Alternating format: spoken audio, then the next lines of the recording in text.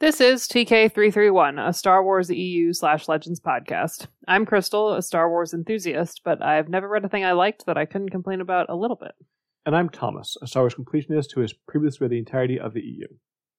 So what are we reading today? Today, we have read and will discuss Shield of Lies, Book 2 of the Black Fleet Crisis, written by Michael P. QB McDowell, and published by Bantam Spectra in September 1996. This is the second Star Wars book written by QB McDowell, coming out about 5 months after Before the Storm. Yikes, what a publishing schedule. I actually saw a tweet from Mike Chen the other day about Brotherhood. Like, he wrote that in like 3 or 4 months. Yeah. Ugh. Reading Glasses had him on right around the time that was about to come out, and he talked about the absolute grind of the Disney Star Wars publishing cycle. It's brutal. Yeah. I'm amazed that book is so good. Amazed how many of them are so good. Yeah. The Carrier's Trap, The New Rebellion, and Tyrant's Test were the next Star Wars books published after this one, with Tyrant's Test finishing up the Black Fleet Crisis. Shield of Lies picks up where Before the Storm left off. QB McDowell once again follows the 3 stories of Lando, Luke, and Leia. However, this time he divides them into 3 distinct sections, starting with Lando and the Vagabond, then Luke and Akanah, and finishing with Leia and the Yevetha. Despite some trepidation going into it, overall you enjoyed Before the Storm. How are you feeling about continuing the story? I was looking forward to this, actually, mostly because I wanted to find out what happened next on the Vagabond. It's not related to anything else that's going on, but like that was the most compelling to me. You know what it is? Ended first. It's because of my background in anthropology. That makes sense, yeah. I find the whole Kella, what happened to them, how does the ship relate to them, etc. thing, like to be a really fascinating puzzle from that angle. Couldn't care less about the Luke and Akanah stuff for sure, so not excited about that. But I was interested to see how the rest of Nil Spar's crisis, the main storyline, if you will, panned out. So yeah, I was looking forward to it. I think you've said before that you haven't read this series very many times. Were you looking forward to rereading it? Yeah. I mean, I've still read it at least half a dozen, maybe even more. Oh my god. Okay. But you made it sound like you'd only picked it up like 2 times. Oh god, no. More than that. But just not the dozens I had for Thrawn or the Rogues. Okay. It's just never been my favorite Star Wars story, or I think a very important one. But on a reread, it is. I always forget how interesting this story, most of it is.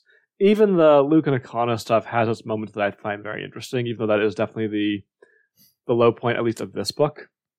But I think the author does a very good job of building tension in all 3 storylines and keeping us just in the dark of what's going to happen next. Like, there's, I think, a pretty shocking development at the very end of this book that I don't think you saw coming. Talking about Han. I had just gotten there as you said it.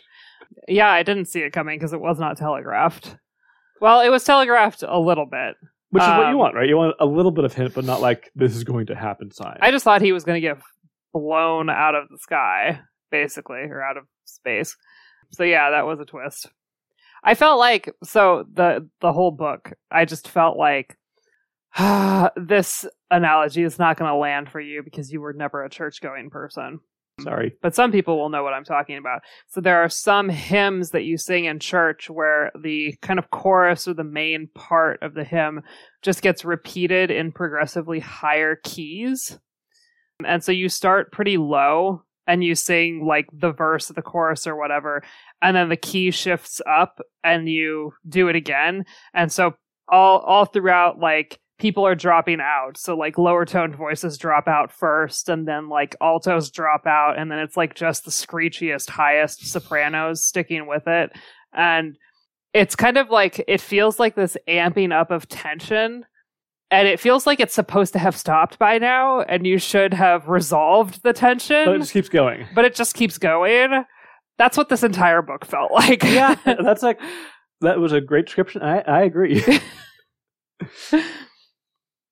So what does the cover show us? So, hilariously, the Falcon is in the background, and I say hilariously because the Falcon is absolutely nowhere in this book. Yeah, no Chewie Falcon, no it. Chewie. And then everybody else is kind of in the foreground in front of the Falcon. Lando's over to the left looking... Finally on the cover, as he should be. Devilish and smarmy. Leia has her Endor hair. But what is she wearing? With the Ewoks? She's not wearing anything in particular. She's wearing something. She's wearing a top that is cut low enough that the picture doesn't show you what she's wearing. And then 3PO and R2 are standing there. 3PO has his hand possessively on R2's dome.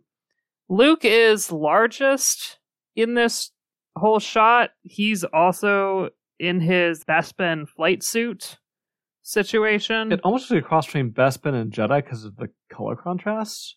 That's just shadow. I know, but it almost looks like that's what I'm saying. And he has his much better Empire era hair.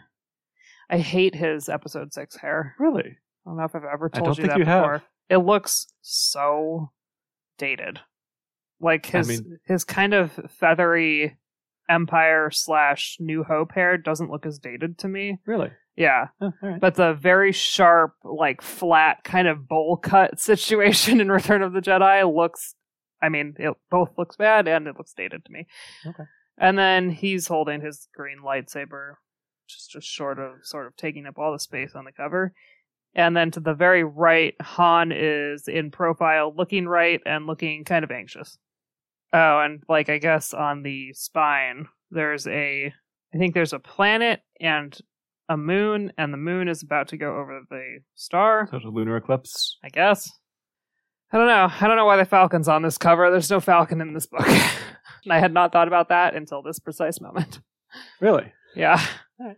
I don't look at the covers a lot because all of these people are 12 years older than they're pictured here. They have not been aged at all. And I get that between your mid-20s and early 40s, people can look kind of ambiguously aged. You just look like you're no longer a young adult. You just Luke look and Leia were in adult. their young 20s in Jedi. Yeah, so it's weird to me that like Han and Lando I can forgive. Mostly. Luke has broken every bone in his body at this point. Shouldn't he look a little more haggard? I'm kidding. He hasn't broken every bone. He's kind of been through the ringer. Yeah. He just looks so smooth. He should look more tired. Yeah. All right, you ready to dive into this? Yep, here we go. So, like we said, this book is broken up into thirds. The first third is all about the adventures of Lando and that wacky vagabond. Yes! Your favorite part, which is both good and bad to open with, I feel like.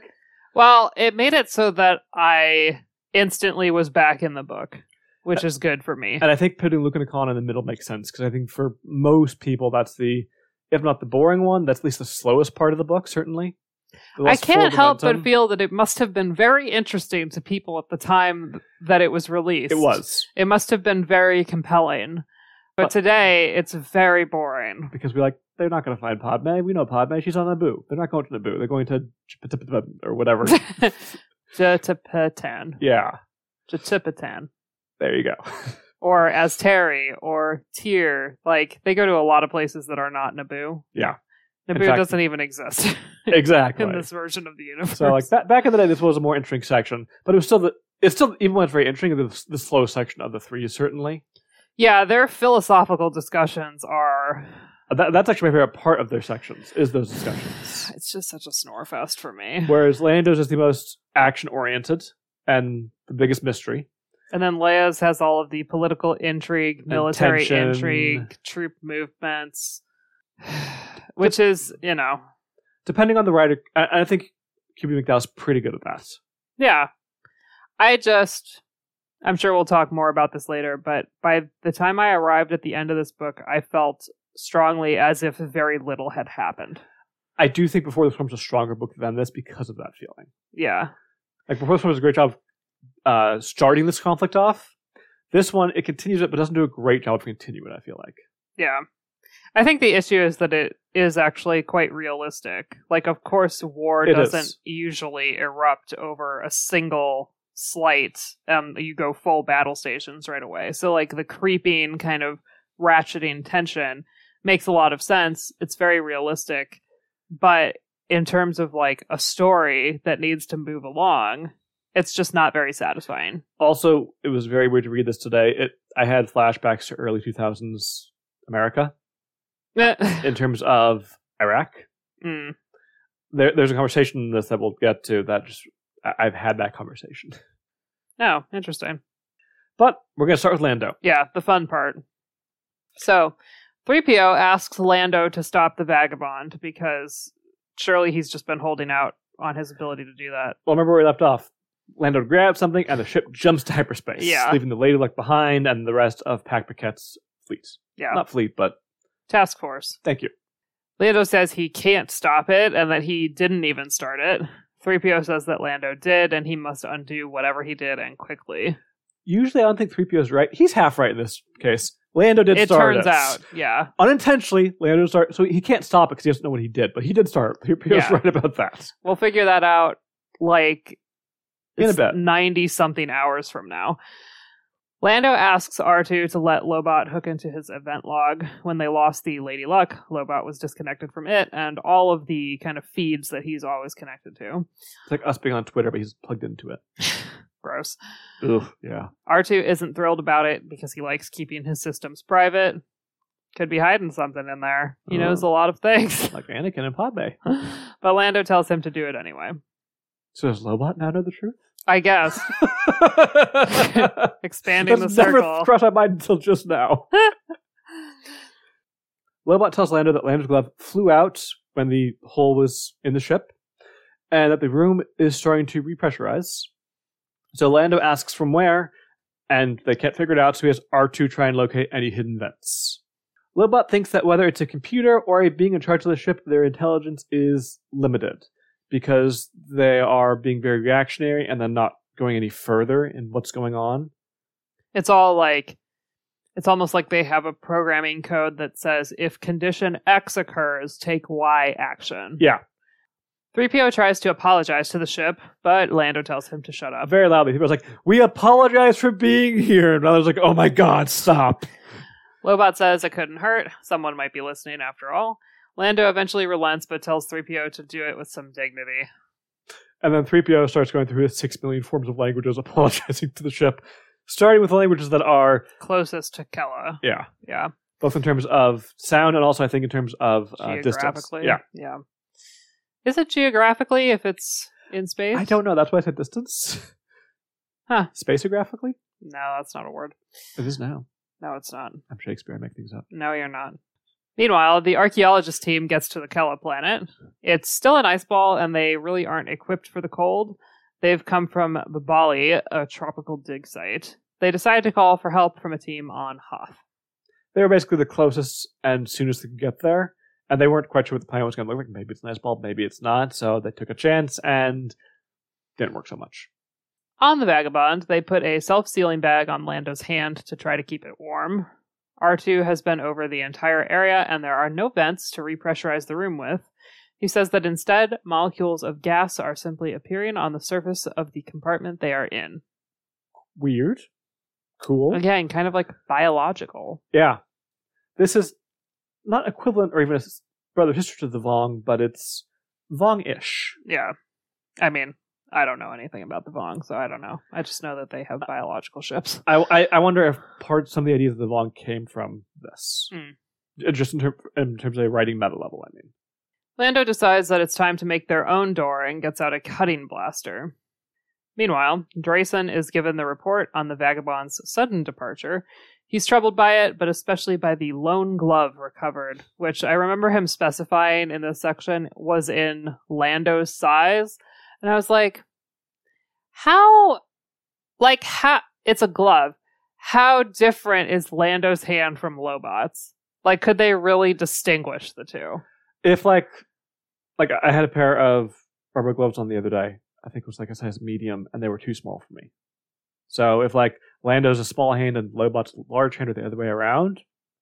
They're, like, they're similar in stature. I would think that their hand sizes Maybe are one similar. has Dragon Age Origins hands, okay? Oh, God. Horrifying.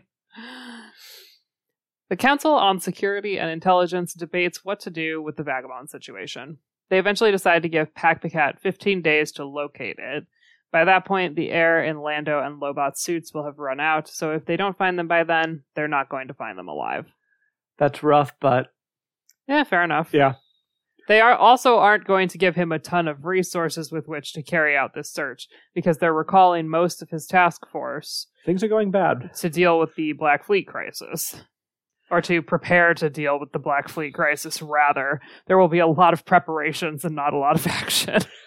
Lando tries the cutting blaster on just a random wall, but it leaves no mark.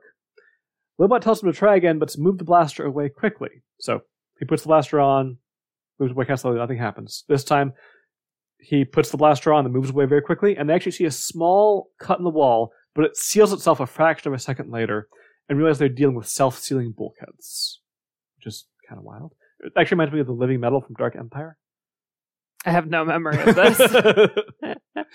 I think it was living metal is how they described it. It was some kind of weird metal, but yeah. Okay. Lobot takes the gun, and instead of cutting into the wall, he creates a small hole. It also seals itself up quickly, but it takes a little longer to close, because just longer to close the hole than the splashdown. They make a slightly bigger hole so that R2 can put a sensor through it. They also do some math to figure out how long it would take to close a large hole that they could fit through. They realize only one of them would fit before it was too small for anyone else to get through. Lando worries that such a large hole will be noticed and get them thrown off the ship, so he wants everyone to be able to get through at once. I think that's a fair concern. Like, even if it is the limited intelligence Lobot thinks, a large hole that, multiple people can go through is going to raise a concern. That's going to be somewhere in that database of, oh, X is happening, do Y.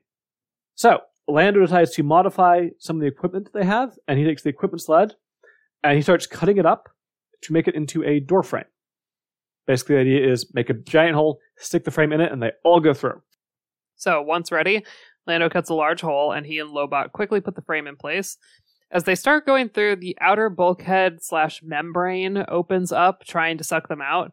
They are able to get through, and Lando cuts the frame away, allowing the hole to fully close.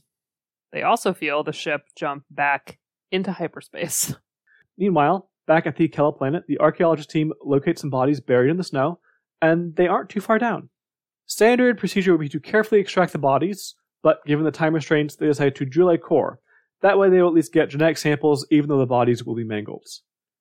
That's rough. I appreciate that the standards are to protect and preserve the bodies, as it should be. It's all they can really do until help arrives with equipment better suited for this job. However, after arriving at the site, there is an avalanche caused by their drilling, and 2 more people are buried in the snow. Whoops. Ruh-roh. Lando says that they need to locate the hyperdrive and disable it. Also, to keep from getting lost, he starts putting out markers so that they can track their progress. Meanwhile, Pac-Pacat is told his request for more ships has been denied. Some of the ships he has are also called back. Pac-Pacat is unsure of what's going on and is worried. Exidro Legorbaru asks if Pac-Pacat wants them to go through some back channels to find out. He says, please do. I would like to have a better idea just who I must wrestle to keep this mission alive. It's at this point where Pac-Pacat's starting to impress me. Yeah. Like in the first book, he was an obstacle. Yeah, that's all he really was to Lando. And then at the end, he was like, all right, Lando's in there. We're going to try and help him out. Now he's lost Lando, and he's actually trying to get him back in a way that I think was surprising after the first book. Yeah. The tunnel, back on the Vagabond, back on the Vagabond, the tunnel they are now in is 0G, and Lando is wishing that 3PO had some kind of thrusters. Apparently they put some on R2 before coming over, but not 3PO. Lobot thinks it's interesting that a planet-dwelling species would build a ship without gravity. That is interesting. They travel for 47 minutes, but haven't gotten to the end of the ship in that time. They've been going just straight ahead, pretty much. R2 pulls up a map. Based on how far they've traveled, they should be in front of the ship by now. Were you getting weirded out at this point? Yeah. I was like, what kind of Rubik's Cube?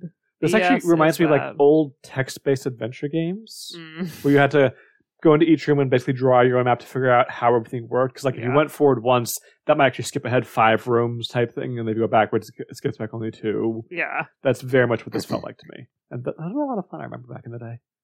I didn't get to pretty much any of them. No? No. My math teacher in middle school was a huge fan of that kind of thing, so we would play with him sometimes. R2 says that the ship is simply longer now, and 3PO says that's absurd. Lando says it makes as much sense as anything at this point. For now, they're going to keep moving forward, but faster. An hour later, R2 says there's some kind of irregularity ahead. They get to it, and it is the first marker they left. They've come back to where they started.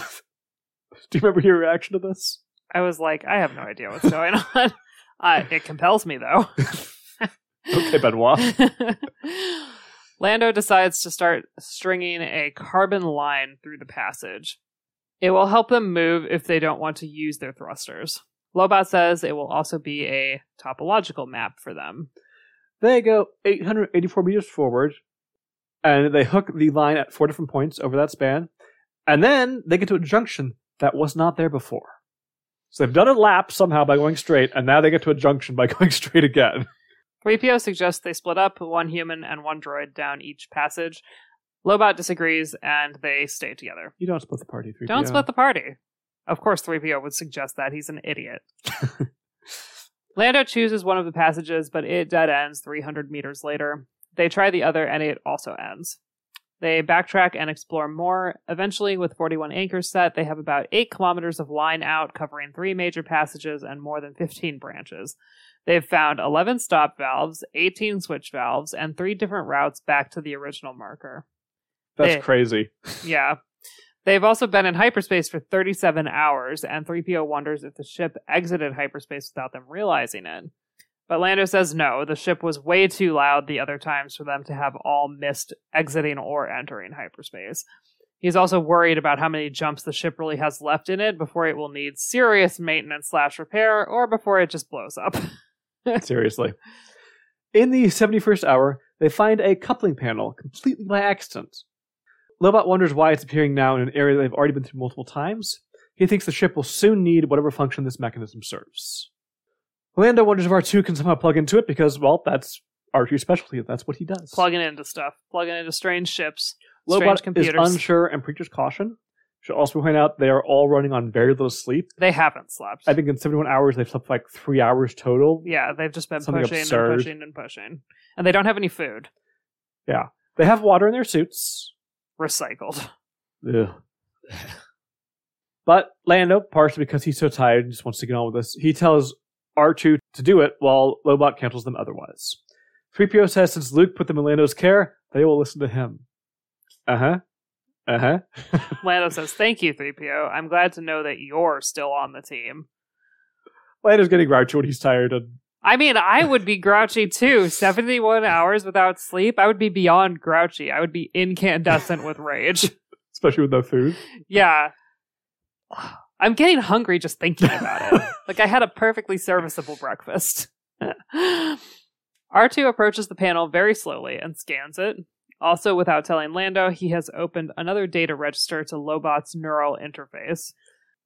R2's listening to Lando, but he's like, I'm kind of on Lobot's side in this one, so I'm going to plug him into me. R2 and 3PO end up arguing, and eventually 3PO just floats away and grabs onto the panel. They all hear a loud burst of static and see a blue glow. Energy is crackling up the panel, and Lobot tells 3PO to not let go, but his warning comes too late as 3PO has already let go. A bolt of energy comes out and heads down the passage, burning the line, the carbon line that they put out, as it goes. 3PO's arm is burned black from the energy, and R2 goes to 3PO, loudly scolding Lando. Lando tries to approach, but R2 won't let him, which is kind of a hilarious image. Only I can abuse this droid. Basically, they're siblings. Lobot and R2 look over 3PO, and Lobot says that his arm is beyond repair. Maybe this is where it gets the red arm in Force Awakens. Wait, no, wrong universe. The energy comes back around. Lando realizes that the passages that they're in are conductors. They are superconducting accumulators, maybe even some sort of gas tube cascade generator, or whatever the heck that means. Lobot thinks they are for the ship's weapons. They realize the ship was testing and getting its weapons ready, so that must mean it's about to exit hyperspace, which it does, and groans loudly.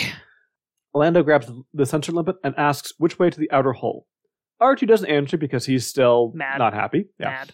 But Lobot points the way and Lando goes to it with the cutting blaster. He gets to the hull and cuts a small hole and gets the limpet onto the outside of the ship. The compartments he cut through to get here are dark, and he explores them on his way back. He sees a collage of faces on the wall. Creepy. Lando gets back and 3PO is confused but talking. Yay? He is ready to blame R2, but Lando says, no, this is my fault, and he apologizes to 3PO, which is nice.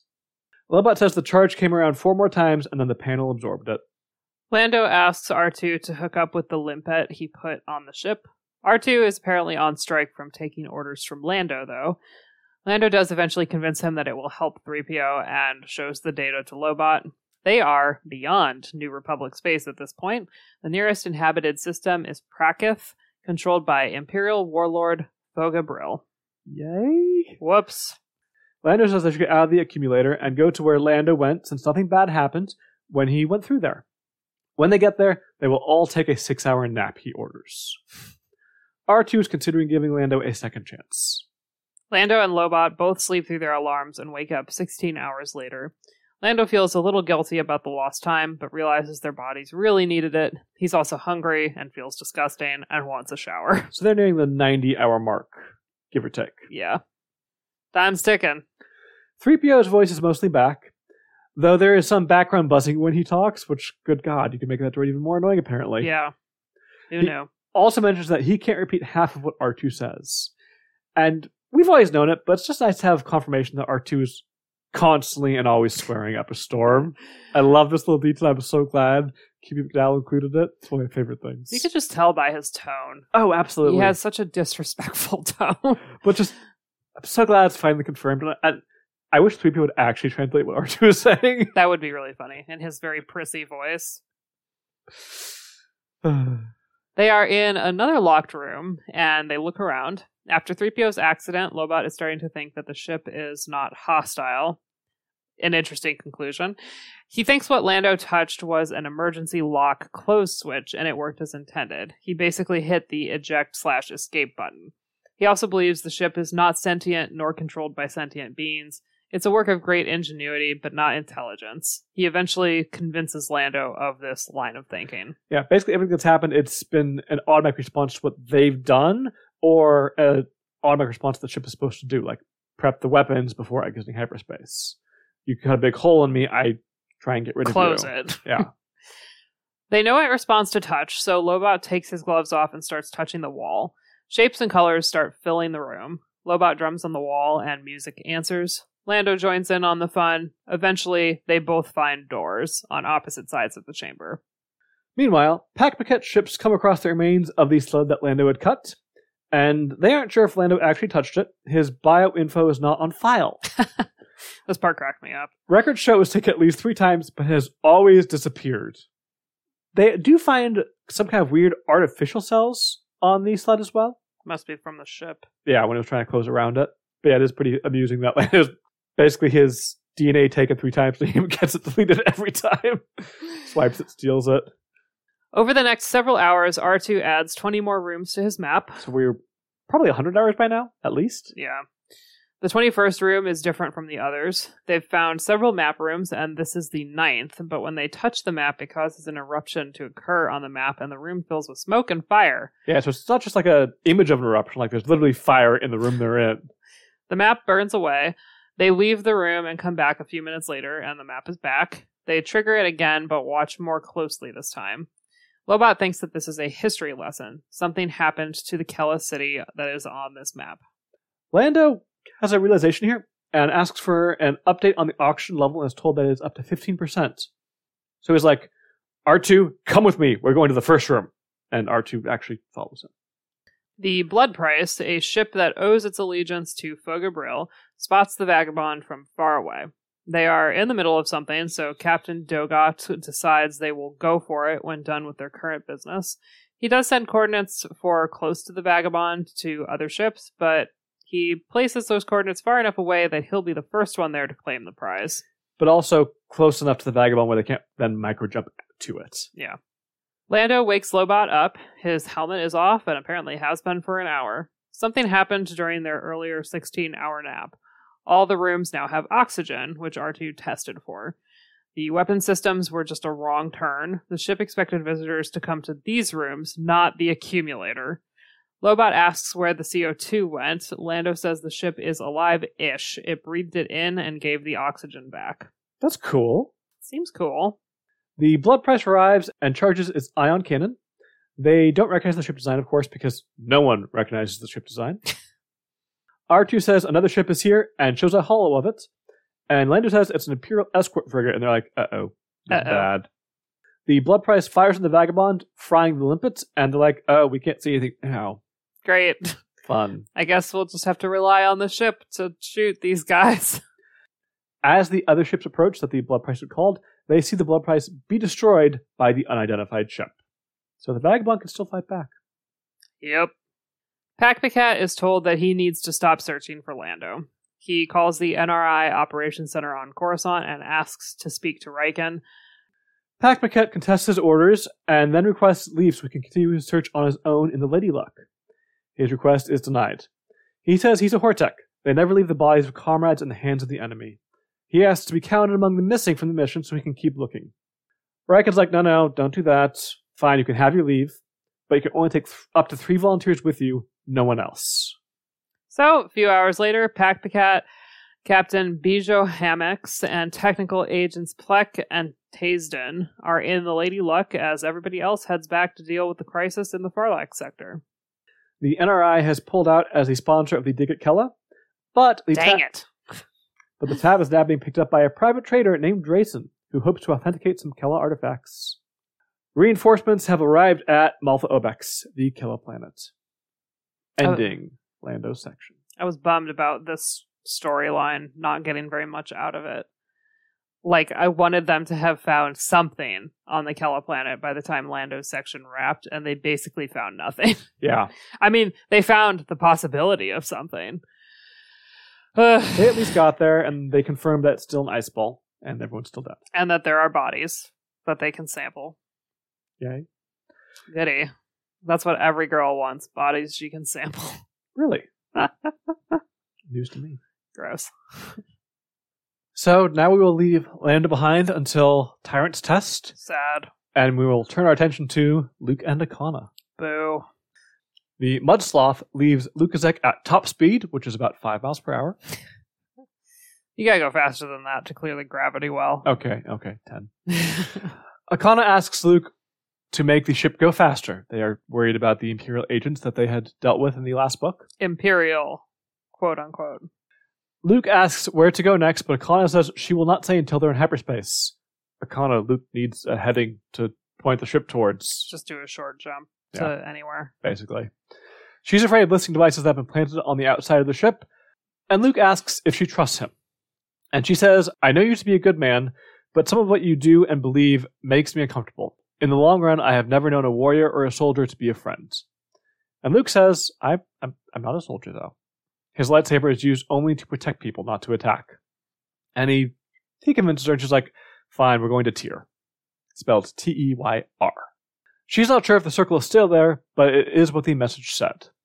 It's also one of the worlds where another of the circle's children was sent to, so feels like a very good strong lead to her. Luke looks to see if he can allow them to jump out of the flight control zone early. He's successful, and they can now jump much sooner. However, he wants to test it, so they'll still wait most of the 3 days before jumping, which shouldn't draw any unwanted attention. Yeah, basically there's some kind of device inside that he's able to doohickey. Something, spaceships.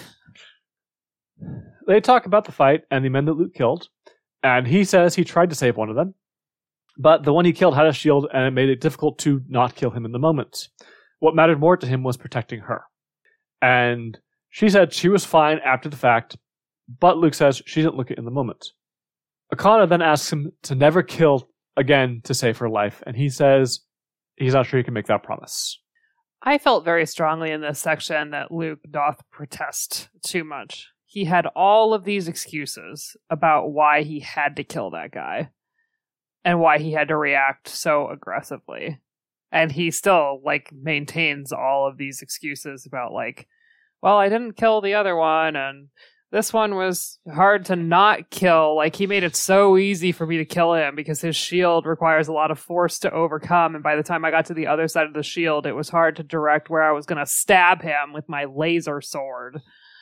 Okay. You just, I would respect him a lot more if he could just admit, I reacted in the heat of the moment. It looked bad. They seemed like Imperial agents. They were aggressive. I was trying to protect you, and that part he did say. But, instead it felt like he couldn't get out of his own way. That's fair. But I also agree with Luke that he can't make the promise to not kill to save her. Oh yeah, I think that's dumb. That's absurd. I mean, sorry, no offense if you're a super duper pacifist. I just don't get it. There comes a point, and this is, I think, one of the themes of Star Wars, there are times you have to fight back. If everybody else was a pacifist when the Empire went marching through the galaxy, the Empire would be incredibly powerful and enslave everyone, and... Unfortunate, but yeah. It just doesn't... It doesn't make sense. Akanah asks Luke if the Jedi are to be the New Republic's warrior elite, and he says no. If they are asked to fight, each Jedi can say yes or no. It's their individual choice. They are not mercenaries. Akanah asks him if he cannot have both peace and justice, which would he choose? Luke avoids the question and asks what she would choose. Akanah says she'd keep these gifts beyond the reach of politicians and generals, which is also kind of a non-answer. Luke says that he's been careful to protect their independence despite appearances. They have not sworn any vows to the Republic, except for the few who have chosen to be in the military. Hi, Corran. Who is... By now, Corran has been created because Rogue Squadron's out, but he's far from being a Jedi in terms of the publishing cycle. In terms of this timeline, he obviously has trained at Yavin 4. The Jedi aren't the Republic Guard, Luke asserts, and they never will be. Good luck keeping that promise. Yeah, I mean, based on the inklings that I have about the future of Legends from here, I don't think that ends up holding up. I would call them the New Republic Guard, but they're going to be... strongly aligned with the New Republic? Yeah. Simply cannot be helped? Yeah. I think any trap for a Jedi, whether this is Old or New Republic, is the more you get involved, the more dangerous it is as to be a Jedi. And Palpatine saw that and exploited that. But it had started long before Palpatine came along. Yeah. Because it's an easier way to try and help things when you are more involved. Also, neither of their arguments make sense here. Akanah says she would keep the powers, basically, beyond the reach of politicians and generals. So what? Your life is just continuously hiding and running forever? That is what they do, yes. Eventually your gifts die out that way. And clearly that is... I think that's clearly happening with the White Current. And not just that, but if you have these gifts, these amazing gifts, but you're not using it to... do anything. Or help people. They actually remind me, I think I said this before, of the Janissarii in I, Jedi. They're so focused locally and not on a broader scope, which isn't a bad thing, depending on how many and what you can actually do. It's not bad to focus only local, obviously. But for the Janissarii, they focus local to the extent that actually actively hurt others because of that. For the Fallanassi, we don't really have a sense of...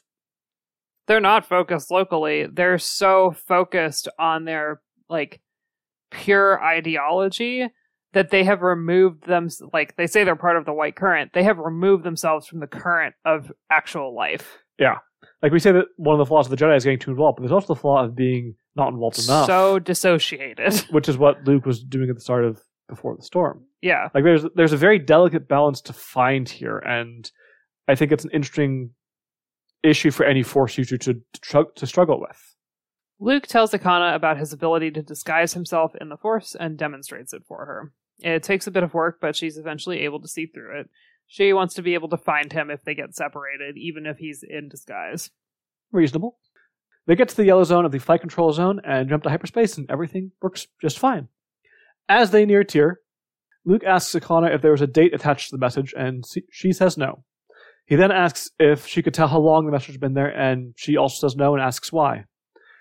And Luke just wonders how and why two Imperial agents would hide for so long in an area where everyone knew each other. This is a Midwest small town type feel, basically. Why would they be expecting her? He's just trying to get his mind around what happened. Akanah says that she's been asking questions for a long time, and she wasn't always as careful as she is now. She'd check ticket prices, ask around at the spaceport, etc. She learned to be more discreet as she aged. So basically that she probably messed up at some point, which is why they were watching for her, and that's a pretty good response. It still feels a little weird, but... Yeah, and now that I'm reading these notes with fresher eyes, as in, I've been through the whole book, I wonder if these quote-unquote Imperial agents, because we're not totally convinced they are Imperial... Luke assumed they were. ...are actually originating from Karatos and her life there. and those questionable circumstances that she reveals to Luke later. Could be. Because that's a lot more recent. Like, that's within the last couple of years. Mm-hmm.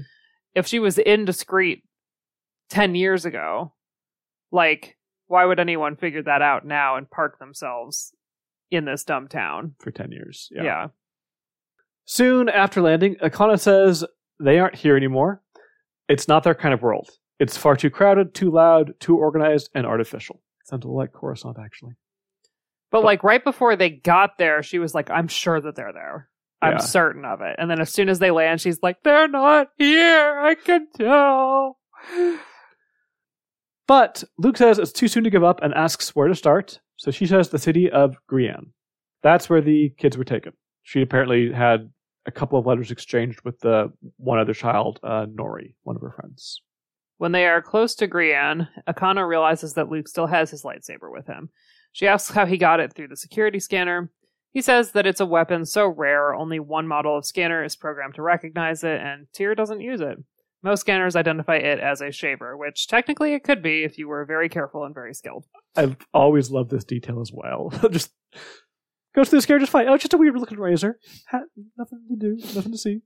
And then it looks like, yeah, I actually could do that. Akanah wishes he hadn't brought it and reminds him of what she asked of him. Luke remembers, but he also says that he's made no promises. Akanah says, is there that much pleasure in killing that it becomes something difficult to give up? Luke asks why she thinks he takes pleasure in killing, and Akanah says he must since he won't renounce it.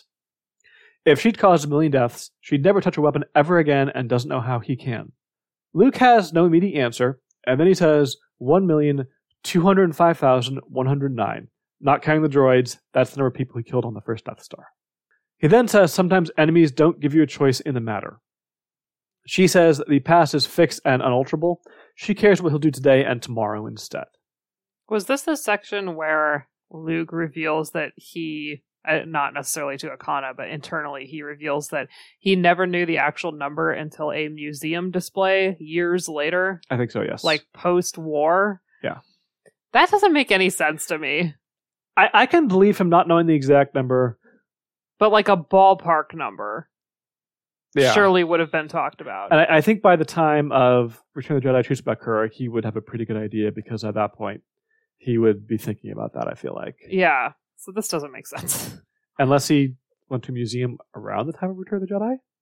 But it was implied that it was post-war. Yeah. Like, nobody, in an Imperial era, nobody's putting up a museum display about, and this many Imperial troops were killed on the Death Star. Actually, thinking back to the Rogue Squadron series, they could have, because of the propaganda they had up, like saying, this many heroes lost their lives here. The Empire would never paint it that way, though.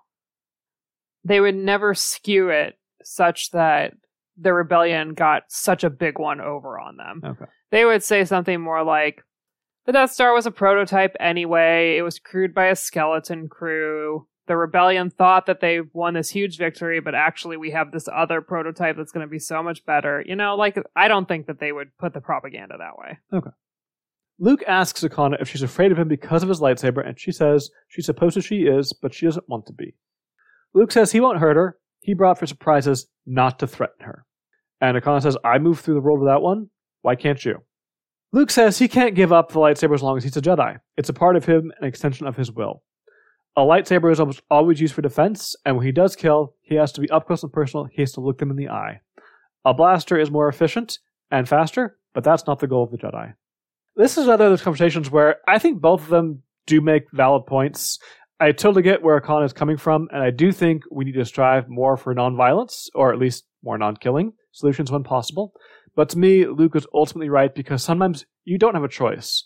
With the Death Star about to wipe out the rebellion and then rain terror across the galaxy, what else could he do?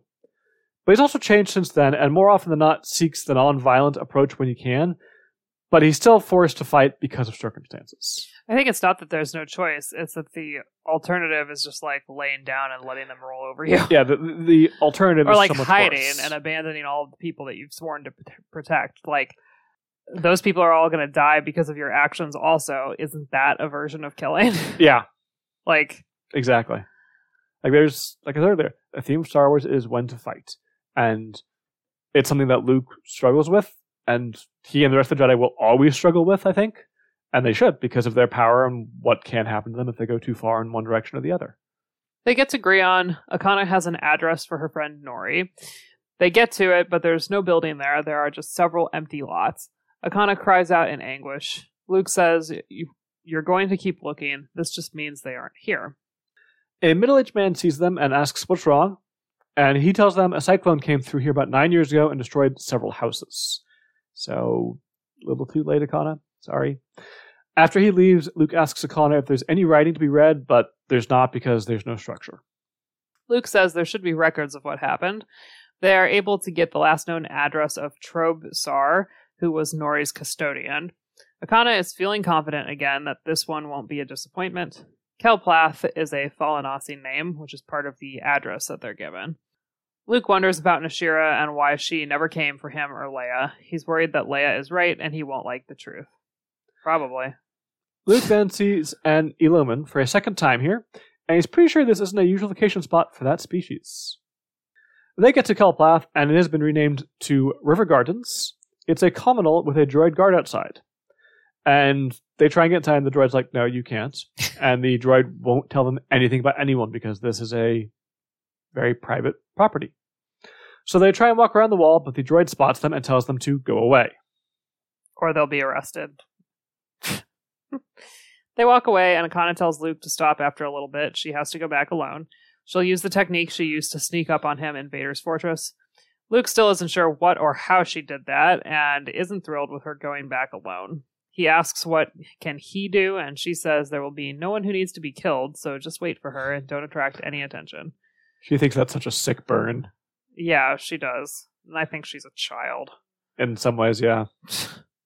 Akanah returns 20 minutes later and says they need to go. Luke asks what she saw, but she will not tell him until it's safe. But Luke did some research while Akanah was gone. The Commonall was sold so that the people who owned it originally could buy a starship called the Star Morning. He can contact the New Republic and find out where the ship went, and she says that that's not necessary because they're going to Azteri. As they leave the planet, Luke pays attention to traffic to see if anyone is following them, and Akanah asks why he bothers. No one saw her when she went inside. He says he's just being cautious. There are a lot of enemies out there, including Dala. What now? Are you sure? Akanah says the New Republic could be one too. It was Luke who said they were Imperial agents on Lukazak. How does he know they weren't from the New Republic? And this kind of just stops Luke and makes him think, because he did make that assumption. He doesn't know if anyone is shadowing them, but he just wants to make sure. He then sees a ship registered to an Illuma named Refka Trell, but doesn't tell Akanah. Luke asks Akanah what she knows of the planet, and she says, not much, other than it's a free trader world.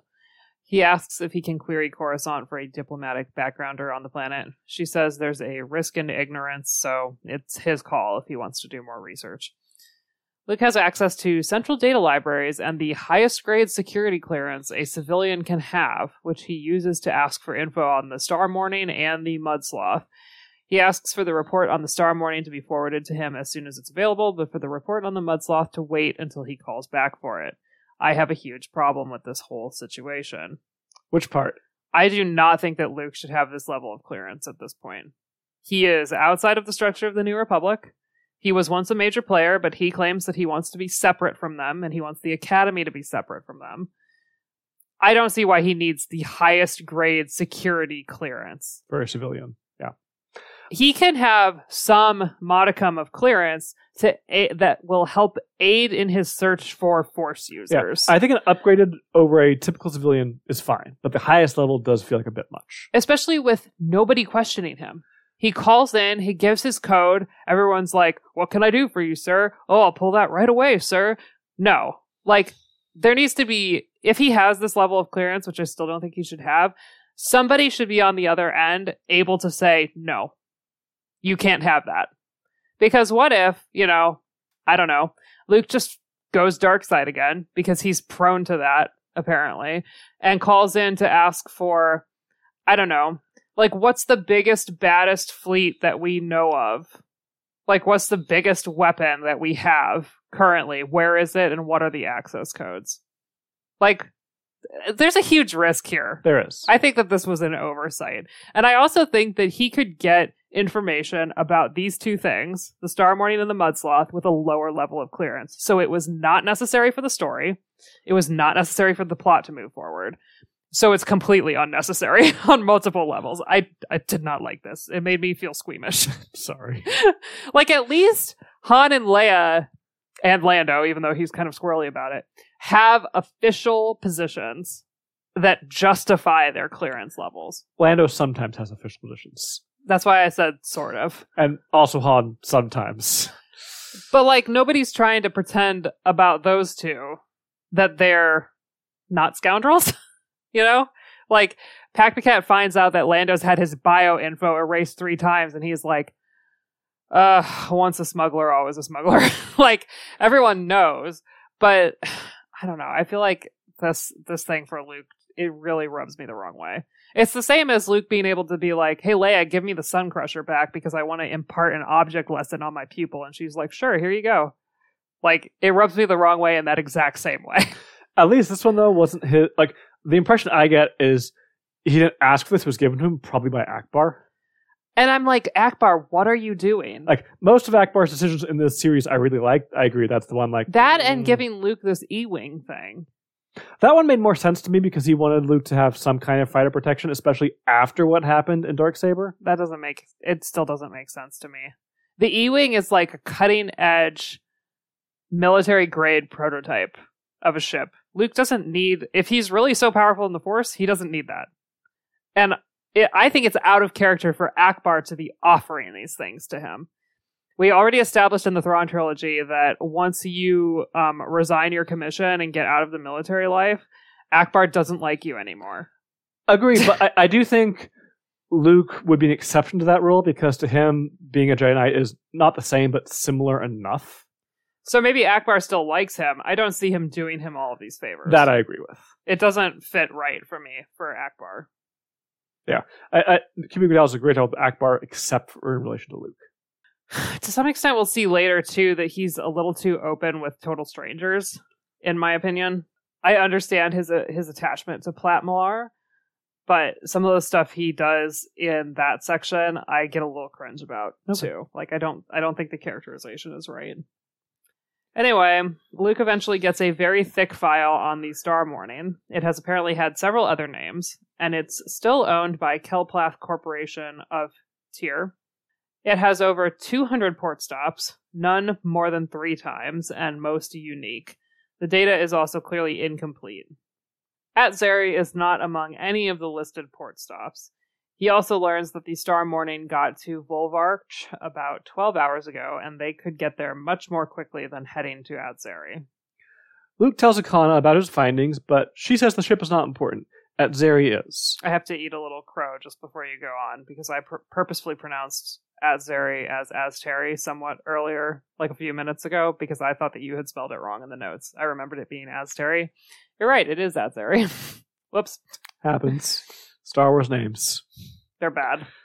Like this. Complicated. Like this one, Volvarch. I invite you, listener, to just imagine how that's spelled and think about what word it resembles. Luke wants to go Volvarch, but is overruled. He then asks about calling the Star Morning.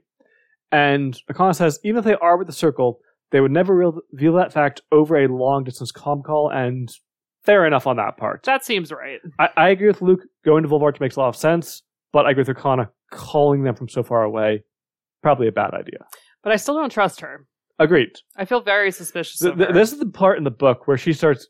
I think it's actually when she goes to leaves Luke. Yeah. That's the point where it really begins, but this is the moment where I'm like, oh, you're really shady. Something's going on. You're acting sus. Please stop. For the rest of the trip, Akanah hangs around the pilot station, and Luke thinks it's to make sure he doesn't call the Star Morning. But without her help, he knows that he can't call them. It also prevents him getting any info on the Mud Sloth. Sus. Luke also requested info on Atzeri and Tyr and several other planets, so if anyone's paying attention, they wouldn't know what he was really doing. But he kind of stuck this in. All the other worlds he asked for were where the Star Morning had also been to. He's getting to the spy game. With his exceptional clearance level that he shouldn't have. Luke asks how people become part of the Circle. Akanah says some are born into it and some come to it. How? They're always hiding. She asks, aren't the Jedi like that? Luke asks if she means by blood to pass on, and she asks, is the gift not in the blood? Luke says sometimes it seems like the Force chooses its own. Students with no family history, species who have never been Jedi before, have been showing up to Yavin 4.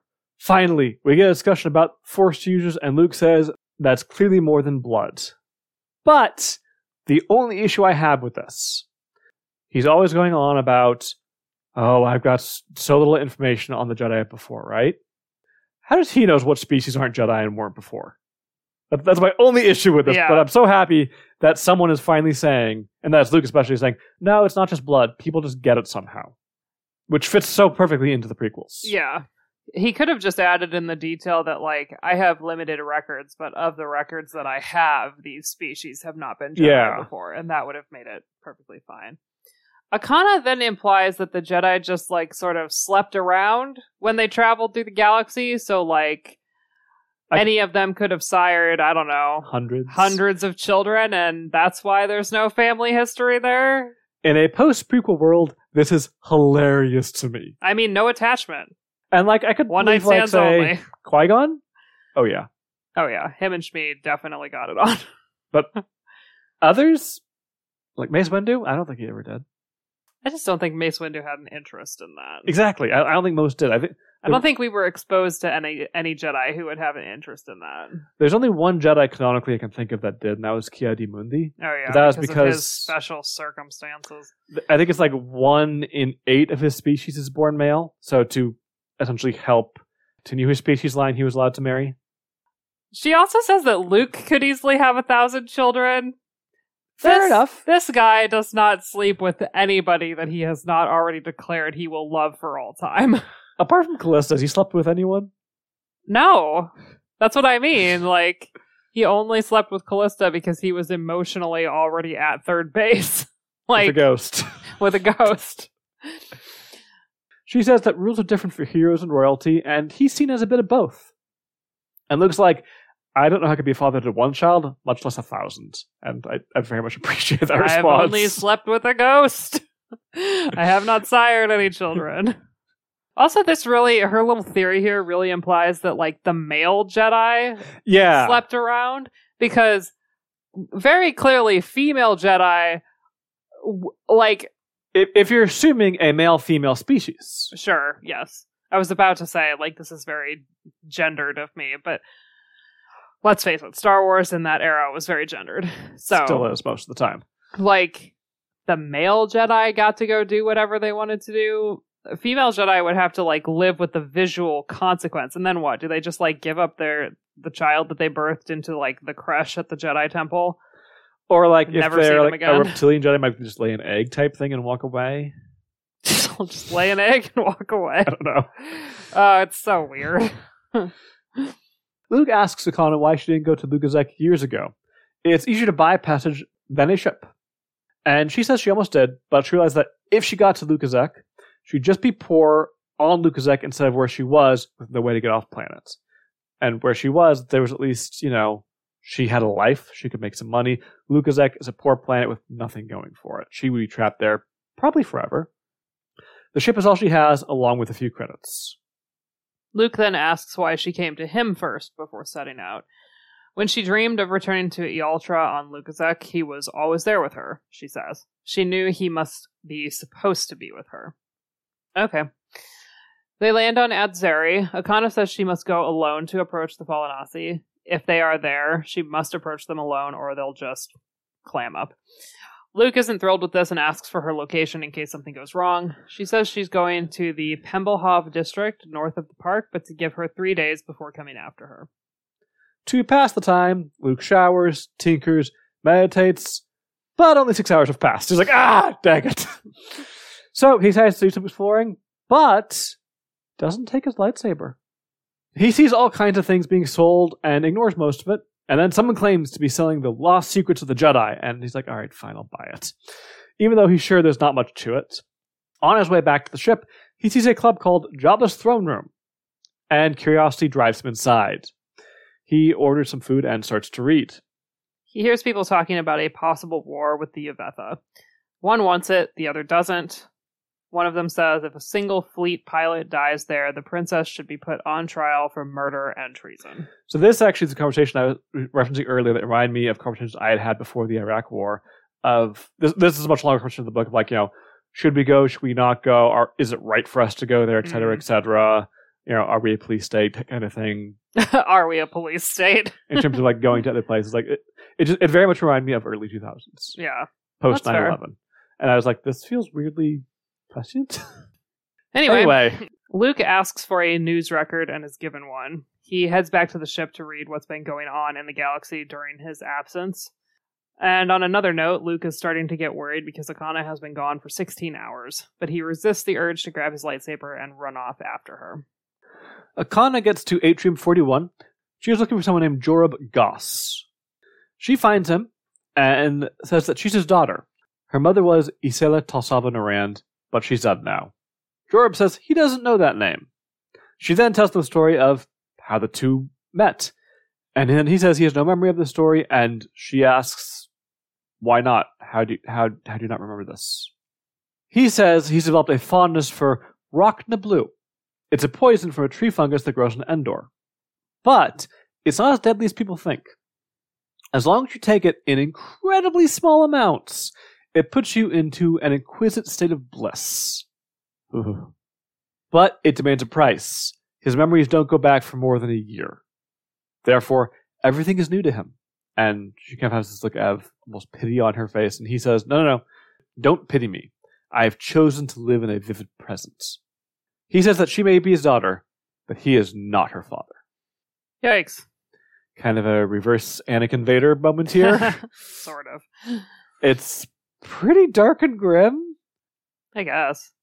I mean, imagine you have been searching for a long-lost parent, and this is what you find. I mean, if I was searching for a parent who had never been in my life anyway, my expectations would be very low. Yeah, but I think this would be even below those. Nah. No? But I'm a naturally cynical person, so... Fair enough. Akanah returns 22 hours after she left. She tells Luke the circle isn't here and they can go. He wants to see the writing, but she declines to take him. Of course, there was no writing. Yeah. There was no circle here. Yeah. He says she should take a shower, she'll feel better. She takes one and does feel better, but she still refuses to take Luke back to where she was or tell him what she saw. Losing the argument, they get in the mud sloth and head out. While Luke does the piloting, Akanah gets some rest. Before they enter hyperspace, Luke pulls up the report on the mud sloth, and I'm like, dude, Luke, she's been gone for 22 hours. You've had so much time. You were bored out of your mind. You didn't do this then? Too busy reading the fake Jedi text, I guess. Going to Jabba's palace. Yeah. Ogling dancing girls. He started to have doubts and suspicions about this adventure. Now, it's taken you this long? Now, to be fair, Akanah's been kind of suspicious, but this is the moment when it goes off the rails suspicious from his perspective, I do feel like, because we know what she just did. He has no idea, and she's acting very, you would say, sus. As the kids would say. Sus. Actually, that's probably gone out of the parlance again. Parlance. Records do show that Akanah owns the ship, which relieves Luke. But, this is the part that worries him. Travel logs show that it hasn't actually left Coruscant. He's like, but we're clearly not there. And I think he has a moment of, am I in a dream state? Do we never leave? He's very confused. And then he starts to wonder about the limits of her power to conceal things. When they left, she'd asked to cloak them, and he really didn't think anything of it, but now he's like, what did she do? What's going on? And then Luke sees something very interesting. Akanah actually inherited this ship from her late husband, Andros Pell. Husband? What husband? We thought Luke was going to be your hubby. No. I mean, we do have a moment coming up here that made me go, oh no, here we go again. These two are so incompatible. I know that they are, and yet Luke likes people who are incompatible with him only. It's his kink. No kink shaming here. I'm not shaming it, I'm just stating a fact. All right. Akanah spends 10 hours asleep. Luke uses that time to read everything before him. He also does searches for the Fallanassi and the White Current, and nothing returns. Even all of his clearance levels, nothing. He also sends a message to Yavin 4 to ask R2 and 3PO to go to the library at Obersky to do research for him. He eventually gets a response from Streen, but doesn't get a chance to read it. There was a really interesting note in the book about this library, like how old it was. Basically said that most of it had been cataloged because of just how much information is here. Yeah. I thought was a really cool Haven't we thing. heard about this library before? Mm-hmm. I believe this wasn't this where the lightsabers were found in Dark Empire? Yeah, I think so. It's one of those places in Star Wars that just kind of keeps popping up. Akanah wakes up and sees that Luke has been doing some research. And before Luke can say anything, she knows what he's been looking for and what he has found. She then says her full name was Akanah Noran's Goss, but now it is Akanah Noran's Pell. Her husband, Pell, was 36 years her senior. He died and she got the ship. And there will be absolutely nothing about the Fallanassi or the White Current. And Luke's like, did you just read my mind? How did you know all this? And she says she knew he would eventually check on her, though she thought it would happen sooner, so she had already done research on her own to see what was out there about herself, the White Current, and the Fallanassi. Smart girl. He asks how the sloth is still on Coruscant. She stopped at Gulkus on the way to Luke and had someone alter the ship's ID transponder. She won't say his name, just that she believes he once worked with or for Talon Card. Nice name drop. Yeah. Well, isn't it, what's his name from the Thrawn trilogy? Ghent? Yeah. It could be. I assumed it was him, even though I can't remember his name. He put a smuggler's kit on the transponder, whoever he is. Luke is impressed and annoyed. They didn't have to go so slowly with this transponder in place, so he asks why she didn't tell him. Akanah says she wasn't ready to trust Luke with the info. She didn't know if she'd need to be able to hide from him at some point. But now, if she doesn't trust him, then she's completely alone, and she can't do that anymore. She also says that she's going to teach him what she can about the White Current. So she's finally opening up, trying to be a little less suspicious. This made me more suspicious. Really? Because it's such a manipulator's tactic as soon as they see that you have something on them to try and spin it. And be like, okay, now I'm ready to bring you into the fold. I'm ready to tell you everything. And the whole time they're still withholding. I agree with you. But what I will say to that is, if we hadn't seen the scene of her with her father, I think that would have been my thought.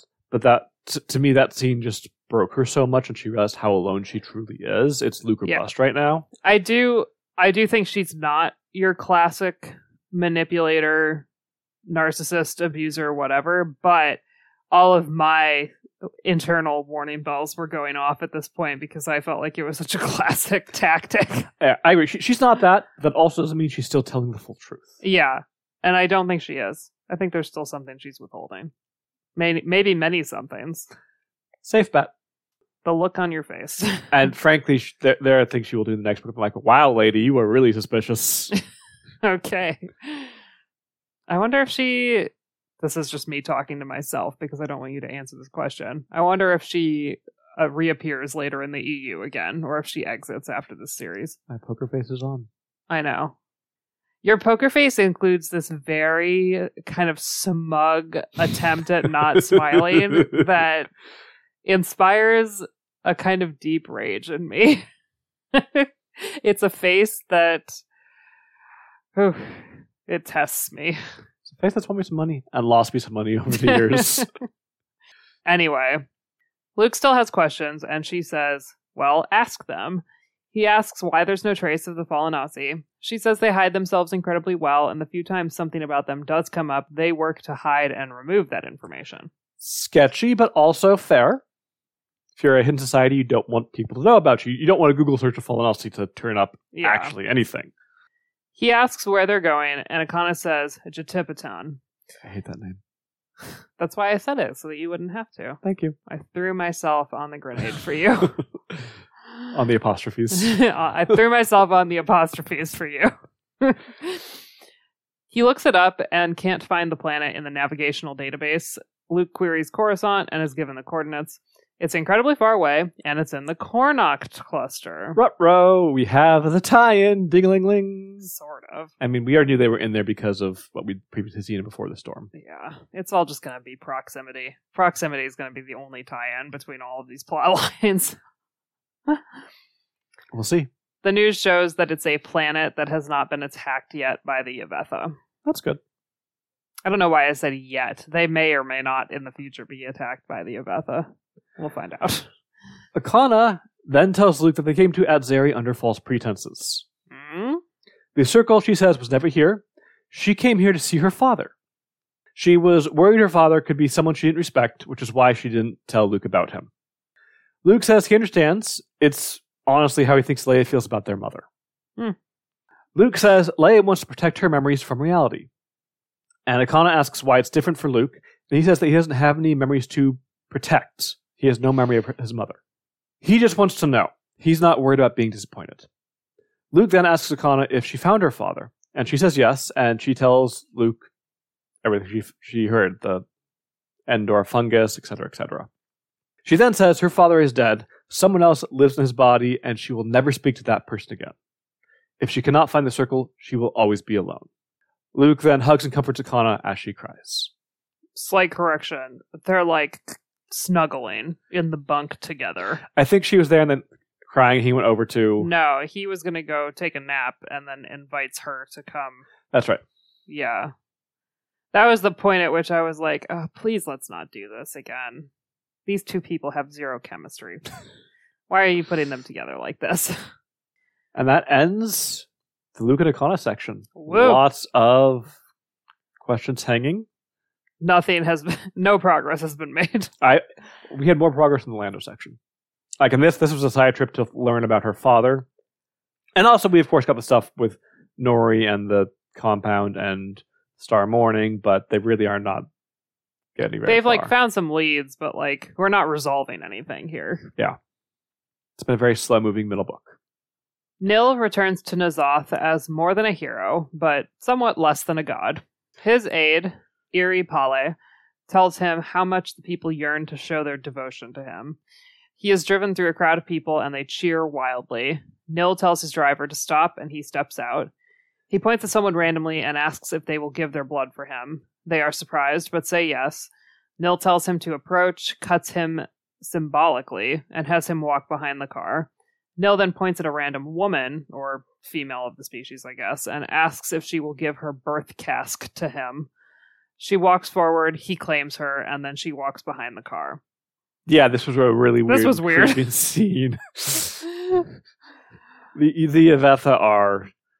I'm at a point with the Yevetha where I'm like, I don't want to know more about you. I don't need to know more about you. I don't like what I know about you. That's fair. The Fifth Fleet exits hyperspace a half light year away from the Cornacht cluster. The Yevetha knew they were coming, but there's no one there. And Abbot wishes they were here so he could at least get a look at the fleet they'll be facing. Abbot sends a message to Akbar recommending that some of the ships be sent to Galantos, Wetam, and each other new protectorate to show the Yevetha they are being protected. He also asks for more ships to be sent to him, especially interdictors. Meanwhile, Han brings the family to the beach. There's a beach on Coruscant. Apparently, there's many beaches on Coruscant. Yeah, this is different than Luke's beach with Vader Fortress. I don't know. He's trying to get Leia's mind off of everything that's going on, but Akbar has called her with an update. Senator Tuomi has raised objections to Leia's credentials. As a refugee of Alderaan, which is not a state, she cannot be president of the Senate. Maybe you should have thought of that 7 years ago or whatever. Han asks, wasn't this issue resolved when the Provisional Council was dissolved? Interesting. Leia says too many of the new members want to have their say. She's expecting more calls, so Han grabs her comlink and throws it into the water. He says she's given it enough, just give them, their family, a little time. Leia then has a realization that she's actually been on Coruscant longer than she was on Alderaan, which, that's rough to think about. And Han asks if she's been to the... Is that true, though? She hasn't been on Coruscant for 18 years. She's been here for about 12-ish years, and I don't think she was on Alderaan for all 18 years. No? She was a member of the Imperial Senate, so she's probably on Coruscant before A New Hope for a while. That's true. That was even established in A New Hope. Children of the Jedi as well, that she spent time on Coruscant witnessing Palpatine's weird harem. Yeah.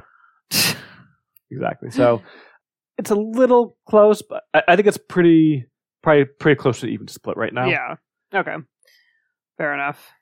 Han then asks, has she been to the Ice Crypts, the Trop Hill Garden, or the Calrac Amphitheater? And Leia's like, no, I haven't been to those places.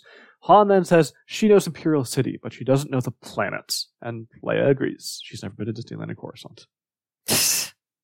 As Anakin runs up to them, Leia thanks Han for this trip. In this section, the Provisional Council being dissolved, being brought up was interesting for me, because I've complained in the past about how the Provisional Council chose Leia to replace Mon Mothma, and I felt like that was not a democratic process. So the Provisional Council was dissolved. It sounds like from this section that she was reelected by a greater body. By the Senate, assuming the Senate. They don't go to details, but I appreciate the author at least gives us something about that. And the more you read in both this book and the next one as well, is clear the Senate are the ones who did elect her. Okay. Yeah. It makes me feel better that eventually happened. But I mean, it does make sense when you're still early on in the process for a smaller group to, especially with such a large galaxy, to make a few decisions. And then once things are a little more settled, like I get why it was done that way. As long as you have a long-term plan. And they did. Just the problem is that it was never clear exactly what that long-term plan, like no one ever spelled it out in the books, and I would have liked that. Yeah. I'm certain that like authors at the time were like, our audience does not care about this information. And, you know, there's a Venn diagram of Star Wars fans who love Star Wars. And then there's the Venn diagram like with people who love Star Wars and want it to be consistent and want the lore to be solid. And then there's the group who's that, but also wants to know every little bloody detail. And that's me. And like that's where we live. Yeah. Us and like 16 other people. Hi, it's me. I'm the problem. Yeah. You said it backwards. It's me. Hi. I'm the problem. It's me. I don't think I'm a problem though. Hot take. I think I'm right. You're not a problem. I'm a problem. I'm saying. I'm just not going to comment. I'm going to stay very still and hope that it passes. Akbar learns that Plat Millar has come out of the Bacta tank and was briefly conscious. Akbar goes to sit by his bedside while he sleeps. I can't believe you have time to do that, Akbar. I feel like you have more important stuff to take care of. Leia heads to the General Ministry, and she didn't tell anyone she'd be there today. So she's up like, wait, what? Why? What are you doing here? What's going on? Can I get your staff? Can I get so-and-so? Can I get whatever? And she's like, no. She just says, give me all the emergency petitions for membership and an endorsement tablet. And I'm going to get to work. And love this. Millar wakes up and Akbar is there. A little creepy, but... Yep. Akbar tells Millar... Is there a fish standing over me? Oh my god. Akbar tells Millar that he's on Coruscant. He's confused. The last thing he can remember was flying away from Fallanassi. Akbar will tell him everything when he's ready to hear it, but today Millar starts to live again. Akbar will help him, and Millar asks who Akbar is. Akbar just says he's an old star pilot. I mean, that's not untrue. It's just a serious... understatement. Yes. There have apparently been 23 emergency requests for membership, 18 from Farlax and 5 from elsewhere. Leia approves Galantos first, and then all the rest.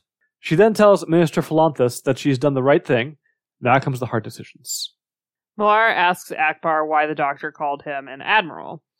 Akbar says, Dr. Yentl is unusually respectful for a doctor. Millar then asks how he's going to pay for 16 days in a Bacta tank. Akbar tells him not to worry, consider it a gift from the New Republic. The author grew up in capitalism, you can tell. Yeah. Specifically in American capitalism, where our healthcare system is the worst. Who didn't grow up in capitalism? Well, American capitalism is what I mean. Other people have better healthcare than we do. That's true. Millar asks about Fallanassi. Akbar says Millar's report was the last one that they received from there, and that Millar may be the only survivor. Millar asks who did it, and Akbar says it was the Yevetha, but Millar doesn't even actually know who the Yevetha are. So, like, people are in the corner cluster have no idea that the Yevetha were already there. Because, you know, it's very small for space, but it's still space. Things are still pretty spread out. Yeah, and, like, I think it's hard to remember sometimes in Star Wars that your average denizen of the galaxy is not flying around to different planets all the time. Yeah. Most people still live the way that we do. They live on, like, one world, or maybe they immigrate to another world during their life. They just have a speeder. Yeah. Robot dog. Yeah. So, like, they're not thinking about, like, who are my closest galactic neighbors? If those people don't come by regularly, which the Yevetha certainly did not, because they hate the vermin. Or like maybe Polnai would know other colonies near them, but again, it wouldn't be Yevetha colonies near other them. imperial colonies, since Polnai was an imperial world. Yeah, like there were, I think it was it Bith had a colony somewhere out here or something like that? Yeah. There were a number of species that were listed, and maybe Polnai knew about them probably. Yeah. Or like they would know a world close to them that they got a lot of supplies from. Yeah. Or like Malar is also a random person. It's like the leadership probably knows about the Yevetha, but why would, Joe Rando know? Why would he know? Malar asks if the New Republic will do anything, and Akbar says that decision is in the hands of the civil government. It's not easy to rouse a democracy to war unless attacked directly, but he thinks the Republic will do the right thing.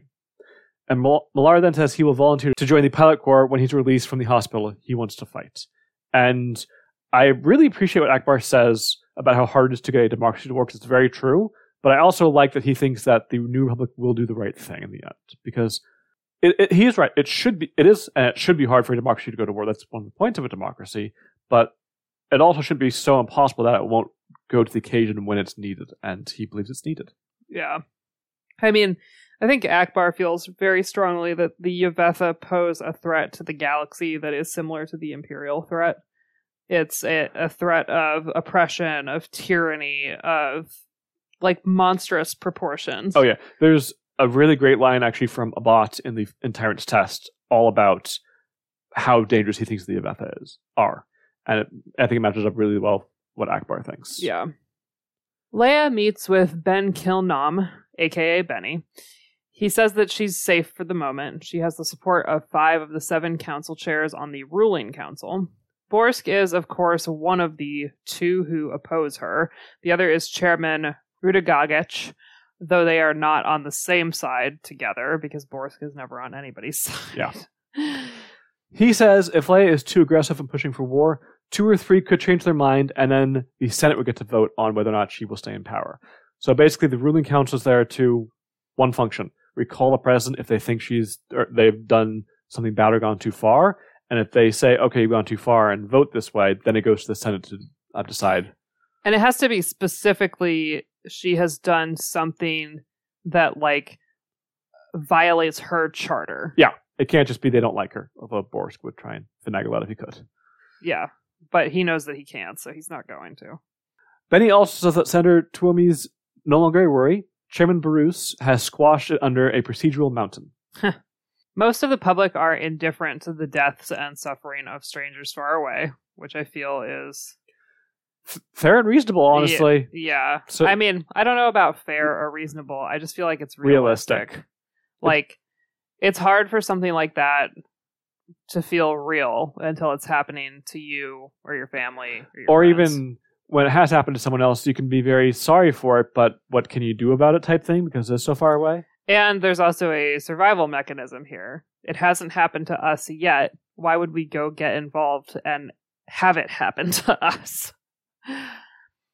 Leia wants to drive the Yevetha back to N'Zoth and put a planetary interdictor over them with a 1,000-year timer, but she knows that won't happen. Love that idea. Love it. Because of Paramus and Nil, she knows the push for war can't come from her, because they've politically tied her hands. Benny says Plat Malar could be a symbol for the cause, but Leia says she won't use him that way or exploit his tragedy in that way. Very much appreciate that. Yeah. Leia finally making some... She feels much more herself in the final 2 books of this series. Yeah. Drayson and Abbott talk, and Abbott asks what's going on back in Coruscant. There's been silence since he requested additional resources. And Drayson says that politicians are just moving very slowly. And Abbott says the fleet's presence accomplishes nothing. The Yevetha know they are here and know they are an empty threat. Drayson says that Leia needs more evidence to attack and suggests that Abbott put a ferret in Zone 19. Because Drayson still has, information out everywhere, as he does. Eyes and ears. He also suggests sending ships to other systems. And Abbott says he has nothing large enough left to withstand an attack by the Yevetha, and then realizes that Drayson is suggesting exactly that. Send a smaller force that is essentially a sacrifice, which will cause the New Republic to be forced to fight back. Because they'll be provoked. Attacked. Abbott says he won't sacrifice people needlessly, but he will send a ferret to Zone 19. And I am very much with Abbott on this one. But I totally get where Drayson is coming from. The only way to force the Republic into this conflict is for them to be attacked and lose people. It's an incredibly dark thing to think about and suggest, but I'm very glad that Abbott does not make that decision. Again, I get where Jason's coming from, and if I was in his position, I might want a similar thing. Like, things are moving so slowly, and they're going to until we are actually actively attacked. But I like that Abbott's like, I will not just sacrifice people. Yeah. I've really liked Abbott as a character. I feel like he 100% has the measure of the Yevetha already at this point. He's like, they know that we're here, and they know that it's an empty threat, so this is all pointless. But I also like that he has, like, it feels like he has a code, which is very important in somebody in this position in fiction, because they can so easily just feel like a tyrant or incompetent or dumb. Yeah, I also like the fact this is a new leader, a new military leader. Like, the only new military leader we've really gotten in the EU that we've liked, or that seemed competent, was Garm, back in the Thrawn trilogy. Oh, yeah. Like, since then, I feel like most of the military leaders on the Republic we've seen, we knew from the movies. Like, Riken, small role in the movies, but still appearing throughout. So it's nice to see a new one introduced since Garm. Because I really think that was the last one, wasn't it? Yeah, I think so. It's all been familiar faces through, like, Callisto's stuff. The X-Wing books. The Jedi Academy trilogy. Yeah.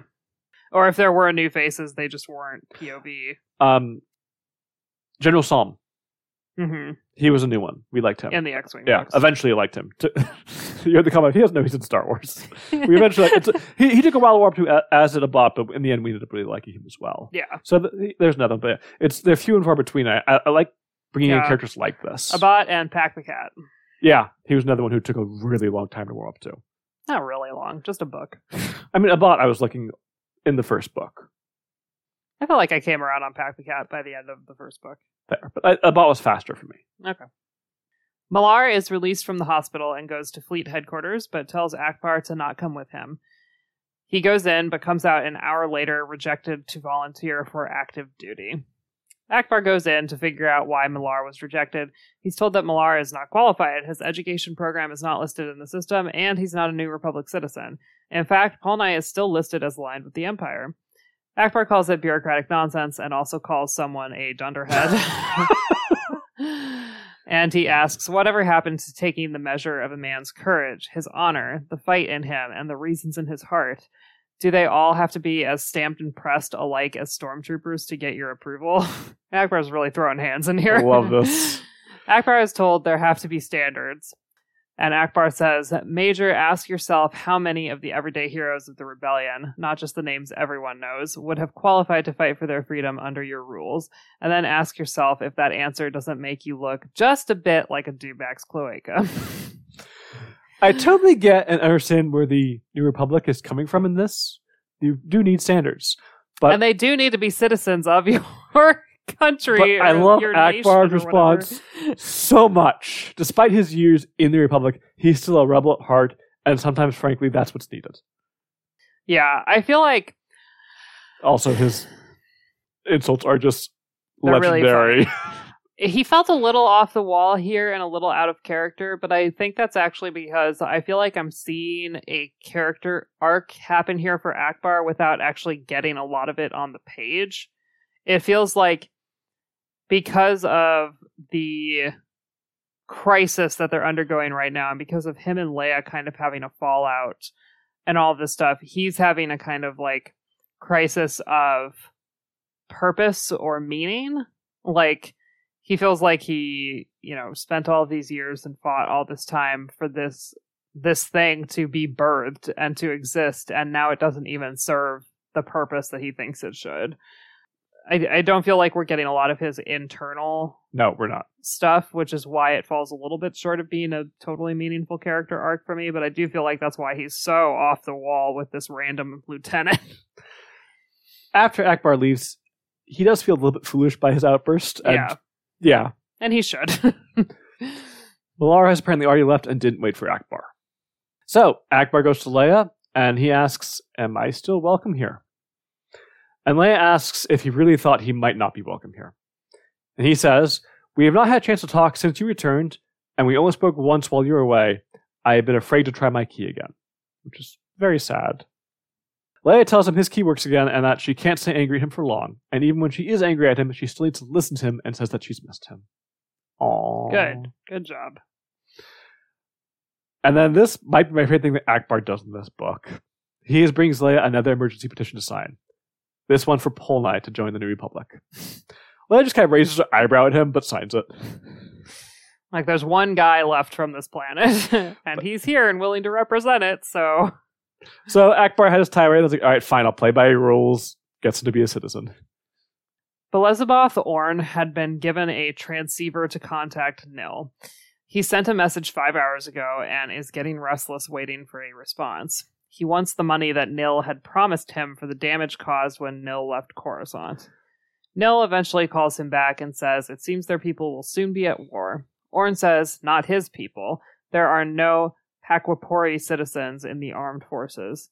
He says the fleet is nothing but bluster, and the princess doesn't have the support to use it. So here's one of those many people. So when Nil took off last book, there was a lot of damage caused to other ships in the area, and even some people died. And apparently, Orn was one of them, and Nil had talked to Orn, and he knew what was going to happen. And I was like, don't worry about it. We got you, buddy. We'll take care of you. We'll cover it later. Because apparently Nil is so trustworthy, and the New Republic government is not. Apparently. Leia doesn't want to have a cabinet meeting, but Nanawad, Aang, and Benny convince her that she should have one, and it goes surprisingly smooth. Everyone's trying to get on the same page with all that's going on. And then after, Nanawad talks to Leia and wants her to work on her public image. And Leia says she has earned all the criticism coming her way. She knows how badly she has messed up. That's good. She says she needs to earn her respect back that she's lost, not replace it with something false. That's also good. Very much like this. But I do think there's a point to be made that it wouldn't hurt to do a little bit. Just a little bit. Not a lot. No embellishing, just truth. Leia tells Han about what Nanaod wants to do. He says one of his old smuggler buddies on Focask recently reached out to him. The news there hasn't been kind to Leia, saying she believes in the divine right of monarchy, is chasing a crown, etc., etc. Han's friend added a short note that said, is there something in the water there on Coruscant? She seemed like such a nice girl, which literally nobody has ever said about Leia, but, you know. Leia decides to cooperate with some of what Nanaod has suggested. Again, she's not going to go too deep into this, but she's going to try and repair her image a little bit because this is getting out of hand. Yeah. And I agree. Ackbar and Malar take a look at a TX-65 primary trainer, and Ackbar asks if Malar wants to go up and fly it, and he's instantly like, yes, please, I want to fly. So Ackbar gets a flight suit out and hands it to Malar, and Malar looks at it, and his name is on it. And he's like, what? What's going on? Where did this come from? Why is it here? And Ackbar tells him that he will be a pilot for the New Republic. That was a nice scene. Yeah. The Defense Council reviews the Yevetha attack. Paramus is no longer on this council. He's trying to get his planet out of the New Republic entirely, so, like... A Bith named Nara Diga has replaced him. Biths are known for their pacifism, so Leia can't expect an ally out of him. Sorry, I should correct myself earlier. It was not a Bith colony. This was the Bith that was on my mind for this book. Ah, got it. Leia is not wearing her usual Alderaan robes. She's wearing a garment similar to a jumpsuit at Nanaod's suggestion, looking like ready for battle, ready for action. Leia asks the council what they will do. The Fifth Fleet is there, but no more than a stopgap solution. She asks for their counsel in devising a plan to deal with the Yevetha. As discussions begin, the division in the council quickly becomes evident. Senator Diga, the new Bith, calls into question the validity of the images, and Benny says sometimes we just have to trust our spies, or if that's asking too much, to trust our own eyes, which I very much love this comeback, and Diga then kind of just shuts up after that. I do feel like it's fair to be like, trust but verify. It is, but the way he asked it was pretty disrespectful. It was inflammatory. Yes. It was provoking.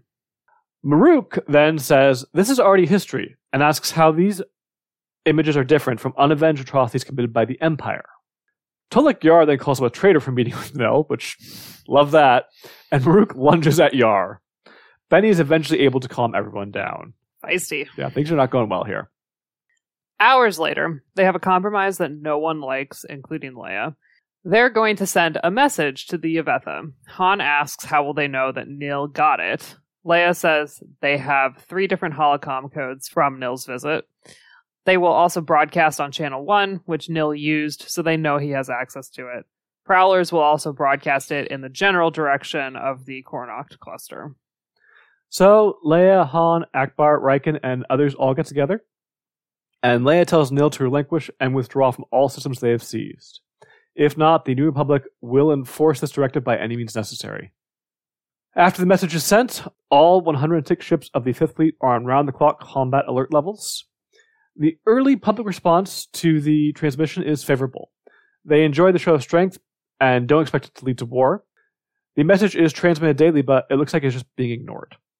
Drayson has a drone at Dornick 319, and it captures footage before being destroyed. It shows several ships in the system and the Yevetha setting up shop on the planet. The footage is shown to Leia and the others. Han says that Nil is calling Leia's bluff, and Riken agrees. Leia asks her council if they will support a blockade of Dornick 319, and they agree. Abbott is told to go to the cluster and deny Dornick 319 to the Yevetha. So, 31 ships are chosen, including his own flagship, the Intrepid. Leia then sends another message. This one says that the New Republic forces will create a blockade and preside over the withdrawal of the Yevethan population. They will respond with force if attacked. She calls on Nil to announce their intentions to leave to help avoid unnecessary bloodshed. The 5th Fleet arrives, but there are no Yevethan ships. Abbott says that something doesn't feel right. Suddenly, Yevethan ships jump in and fire, including 3 Star Destroyers. It's a short fight, and Abbott orders that they start retreating. He then sends trajectory data to another battle group that is waiting to jump in. The other battle group arrives, and things are looking good for the Republic. But the K-Wing bombers that target the Yevethan ships, they're about to fire, and then the Yevetha send out a message over the comms. They're coming from hostages the Yevetha have, and are saying if you attack us, or if you attack the Yevetha, we will die too. Several bombers don't fire, nor do gunners on the capital ships. Things quickly go bad, and Abbott orders retreat. The New Republic has lost this fight. In a pretty chilling strategy, I would say. Yeah. Benny orders the peace sign to be taken out of the Senate. It read 1,000 days without a shot fired in anger when it came down. Y'all know you jinxed yourselves with that sign. Yeah, but it's still depressing. It's so depressing. 0 days since the last nonsense. The ruling council summons Leia. It doesn't have much power, but as discussed earlier, it can recall the president of the Senate. Leia is brought in an hour after the meeting has started, and the vote of real confidence is based on 4 things. First, exceeding her charter authority. Second, recklessly endangering the peace and lives of the citizens of the Republic. Third, issuing illegal orders to initiate hostilities against a sovereign state. And fourth, incompetence to properly carry out the duties of office. Senator Praggett, not Borsk, has brought this forward, which surprises Leia. Borsk gets up to speak, and Leia expects him to deliver the killing blow, but instead he kind of helps her out. He just asks one question: would she change any decision she's made over the last several days with the information that she had at the time? Leia says no. She believes they had the right to demand that the Yevetha withdraw and then blockade them when they refused, and that she consulted with the appropriate parties at every step of the way. The vote is taken, and it fails 2-5. Praggett goes to Borsk after the vote and is very upset. It was very funny. There's a little narrative part in here where Leia basically thinks, like, it's like Borsk just, like, put his coat down over a puddle for me. And I'm not really sure why. Benny and Leia then talk, and Benny says that Borsk will eventually come for Leia, but Praggett got there first. Borsk believes that this was too soon, and it wouldn't work even with his vote, which is why he voted for Leia. He always wants to be on the winning side whenever possible. He's a consummate politician. He really is, for better and for worse. Like, there are times when someone like that is good to have around. I mean, he's playing the game to win. Yeah. I'll give him that. Praggett apparently was mad at Leia that she didn't consult him before acting, and that the intelligence that she received didn't come from him, because he's involved with that stuff, so that's why he did this. Like, he was basically like... It's all vanity. Yeah. Ugh. Nil talks with Tal Fran, the architect of the route of the vermin. Route like beating somebody in a fight, not route like a highway. Sorry. I think that's what he said in the book, and I got tripped up by it there as well. I was like, the route? Yeah. He says the directive sent by the vermin spoke of prisoners, which led him to believe that their actions could be controlled by that concern. Nil says that it was a big risk. It would not have stopped a Yevethan attack. Tal says that the vermin are not strong about death and knew it would not fail. He was right. Not strong about death is such an interesting way to put that. Yevetha have interesting ideas about life, death, and blood. Yeah. I don't like them. Yeah. Leia interviews Lieutenant Davith Skon. He claims to have been to N'Zoth. He was once a member of the Imperial Navy, but he is now in prison. He's at first difficult, but eventually says, you know what? Let's go up about 300 clicks straight up, and I will tell you all you want to know. He's been on the ground in prison for 12 years. When he was in the Navy, he was never dirt side for more than 40 days. So he is someone who just loves to fly, loves to be out there. Yeah, he's the opposite of the type of average person we were talking about earlier. Yeah. Like, he's not on the planet. So they take him up about 300 clicks, and he tells them everything he knows. And it says that Black 15 was frequently used for construction and finish work, not repair. It had a reputation as a great crew, and says that the Yevetha are into dominance killing and blood sacrifice. Yikes! It's only murder if a lower status male kills a higher status male. The reverse is expected and welcomed a lot of the time, it feels like. This is a cult. Blood sacrifice, dominance, killing. When a male of lower status approaches one of higher status, they have to offer their neck, and there is absolutely no problem if you are killed right then and there. No one will raise an eyebrow. God, just trying to retrain people constantly would be a nightmare in this culture. Well, I don't think they often do it unless true offense is given. But unless somebody is on a power trip. Yeah, the offense can be very different for different people involved. I just got the impression that lower caste people, like, they really know their place among the Yevetha, and they don't often test it. He also tells Leia about their hidden claws in their wrists, because he's like, they slit to their throat, and she's like, with what, a knife? He's like, no, I've got these claws that come out. And she's like, oh, I was next to one of those and I had no idea. Bad. This is why you shouldn't be alone with people, Leia, because you don't know what they're capable of. He also says they are crazy but incredibly smart. The Empire was careful to not show them anything they didn't want the Yevetha to turn around and build themselves. So they were kept away from sensitive stuff like hyperdrive technology. Not sensitive enough. But they've since probably been able to crack that code, he thinks. Yeah. Leia talks to Abbott and says that she's sending him more ships and asks what he needs. He says he needs better info about the enemy and wants to send scouts into the cluster, recon X-Wings, to all Yevetha worlds and the worlds they've attacked. He also says they could lose over half of those sent on the mission. Leia doesn't like the mortality rate, but in the end approves it. Malar is simming against Yevethan forces based on the Dornick 319 fight. And Akbar comes by and tells him that he has orders. He will be a ferry pilot. So Malar gets back in the sim and he asks me to recon X this time. Lieutenant Roan Tagger is in one of the recon X-Wings. He's going to N'Zoth. His mother was a Y-Wing pilot and died at Endor. He gets to N'Zoth and knows he needs to survive for 5 minutes to get as much information as he can back to the fleet. So one thing I want to point out here real fast about this lieutenant. One thing that this author's done a lot of is just drop names of people kind of throughout here that we'll see for a page or two, and that's it. And sometimes it can be kind of annoying. I actually really like that this author does this. Like, it makes the characters feel and the conflict feel more real to me. You're right, like the archaeological people who just died. Yeah, exactly. They were named. We didn't name them in our episode, but yeah, there are random POV characters who we just see for a little while. And I like that. I think in certain authors it works, in certain others doesn't. I think it mostly works for QB McDowell. I think for certain stories it works, and for certain stories it doesn't. That's a better way of putting it.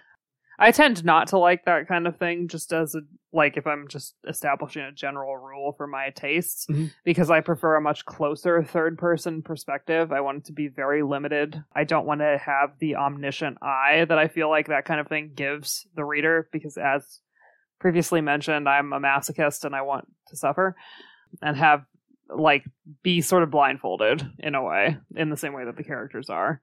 I think one reason why I like that kind of thing is because I read these books when I was so young.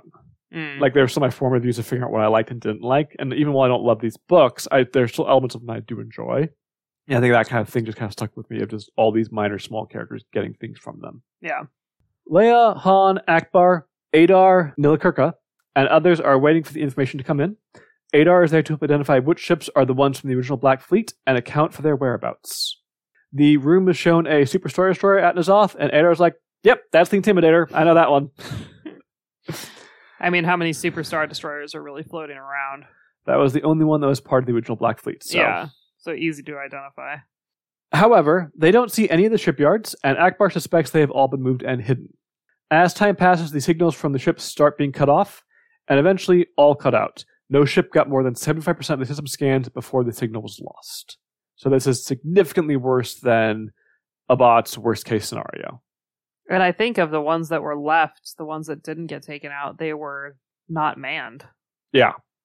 Tagar's ship is disabled. A ship comes to capture him, but he waits till it's close enough and then self-destructs. Destroying himself and the ship. Nil is furious over the loss of the ship. He asks Tal how he anticipated that the vermin would violate the All, because Tal had told him, they're going to come back in here. And Tal says that he spent time with the vermin slaves. He saw how they always went to debase even the smallest mysteries, because we want to know everything. Me, I'm the vermin. It's me, I'm the problem. Nil wants Tal to help him figure out how to answer the vermin boldness. He wants to strike directly at Leia. Ruh-roh. Akbar outlines the ships to be sent to the Farlax sector, pulling from almost every fleet the New Republic has.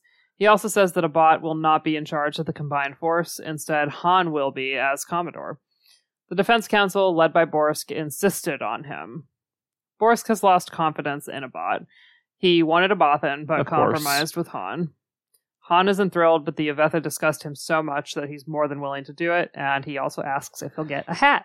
If this book was written at a different time period, I'd be like, this is a Pirates of the Caribbean reference, right? But no, this was out like 8 years before Pirates came out, something like that, 7 years, so it's obviously not, but it still feels like one. I mean, we all know that, fancy admirals and commodores get hats. I know, but I just imagine Jack going, I'll get you the hats.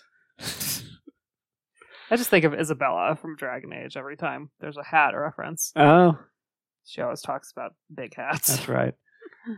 Primus apparently still has contacts in the Senate, and he likes to listen to the gossip, learn what's going on. And he learns about Han taking over, and eventually he gets the data of the exact route that Han will take. So, he sends that information to Nil. He's like, have fun, buddy. I think he even walks out, as he's sending it, he even walks out of the room because he doesn't want to be, there when it's He feels seen. kind of disgusted about it. Yeah, you should, buddy. He should feel more disgusted. He should not do it. Malar is one of Han's escorts. In fact, I think this is Malar's first mission for the Republic. Poor guy. And they are pulled out of hyperspace by an interdictor. All fighters are immediately disabled, and the shuttle is taken. The fighters are left alive, just floating in space. Han is brought to Nil in private. Han says Nil has moved to the top of his least favorite people list. He had to drop Jabba the Hutt off to make room for him. Love that insult. Nil says that Han is stronger than Leia and asks why he follows her. Han says Nil is very misguided about Leia, and it's the biggest mistake he'll ever make. His second biggest was grabbing Han. The guards beat Han, but they are clearly new to it. It still hurts. Nil says Han's blood is weak, and then Han is taken to his cell. This whole scene takes place in the weirdest setting. It's like the breeding rooms. Yeah. The brood. Nil likes to hang out there. But, it's not, nice and nested. And all. There's blood everywhere. There's grates. Sacks. Yeah, there's grates in the floor for the blood. And there's cells where, the birth casks are. Yevetha are nasty is what it comes down to. I don't know what's going on in there, and I don't want to know. No. The ruling council feels that Leia is too involved, so she's been summoned again. This time the petition comes from Chairman Dorman Barus, an old friend of the Organa family, and someone who Leia knows very well since her childhood. Benny says that Doman worries that Leia may act precipitously. Leia says, precipitously? Oh, he knows me. I'd like nothing more than to send the fifth in to burn the Yevetha off the face of N'Zoth. But how can I? How can I do anything, Benny? The Yevetha have my husband. My children's father is in the hands of Nil Spar. Ending the book. On a very dark and down note. Dun dun. So, what'd you think? I was kind of mixed about this book. Because I felt, and I still kind of feel, not very much happened. I feel like this could have been pretty much half the length that it was, and we could have still gotten through all of the events that needed to occur in it. Especially for certain storylines. Cough, Luke, and Akanah? Yeah. That one in particular. So I was compelled by everything that was happening. It wasn't like I had a hard time picking it up and getting through it, but I just felt like I wanted something to happen. I wanted something bigger to happen. I feel like I got more of that in Leia's section, but even so, it feels like we're remaining at like a new stalemate kind of every time. I mean, it's a powerful cliffhanger, but I agree. So for me, Lando, Leia, Luke. That's my order of enjoyment for the 3 distinct sections of this book. Lando's was the most exciting. It was a lot of fun to read. Leia's wasn't as tense as the first book, but it was still really fascinating, really interesting, and very dark, and it ends on a really somber note, frankly. Like, she had just beaten back this political attack on her, and now it's back because her husband has been kidnapped. I mean, that's awful. Makes me very excited for the next book. Luke's section was at times boring, and Akanah wasn't exactly trustworthy, but I still found it really interesting for the most part, just less than the other two. It was too slow moving, not enough happening. That was the one that I struggled through the most, for sure. And like their conversations, though, are still very interesting. I really like their philosophical discussions most of the time. Yeah. But that can be just a little more laborious to read. Yeah. I agree. I think my enjoyment was the same. It was both good and bad that like Lando's section was right at the top, because that was the one, even though it's so disconnected, that was the one I was most interested in. And it got me really into the book right away because I'm very compelled by this mysterious ship.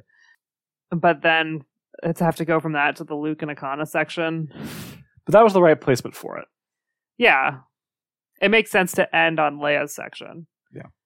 Personally, I didn't love the separation of the stories. It worked, but I'd much rather be jumping between the 3 stories rather than focusing on just one and then the other. And I think that also would have helped these slower sections feel not as slow. Because you're not stuck with them for so long. Yeah.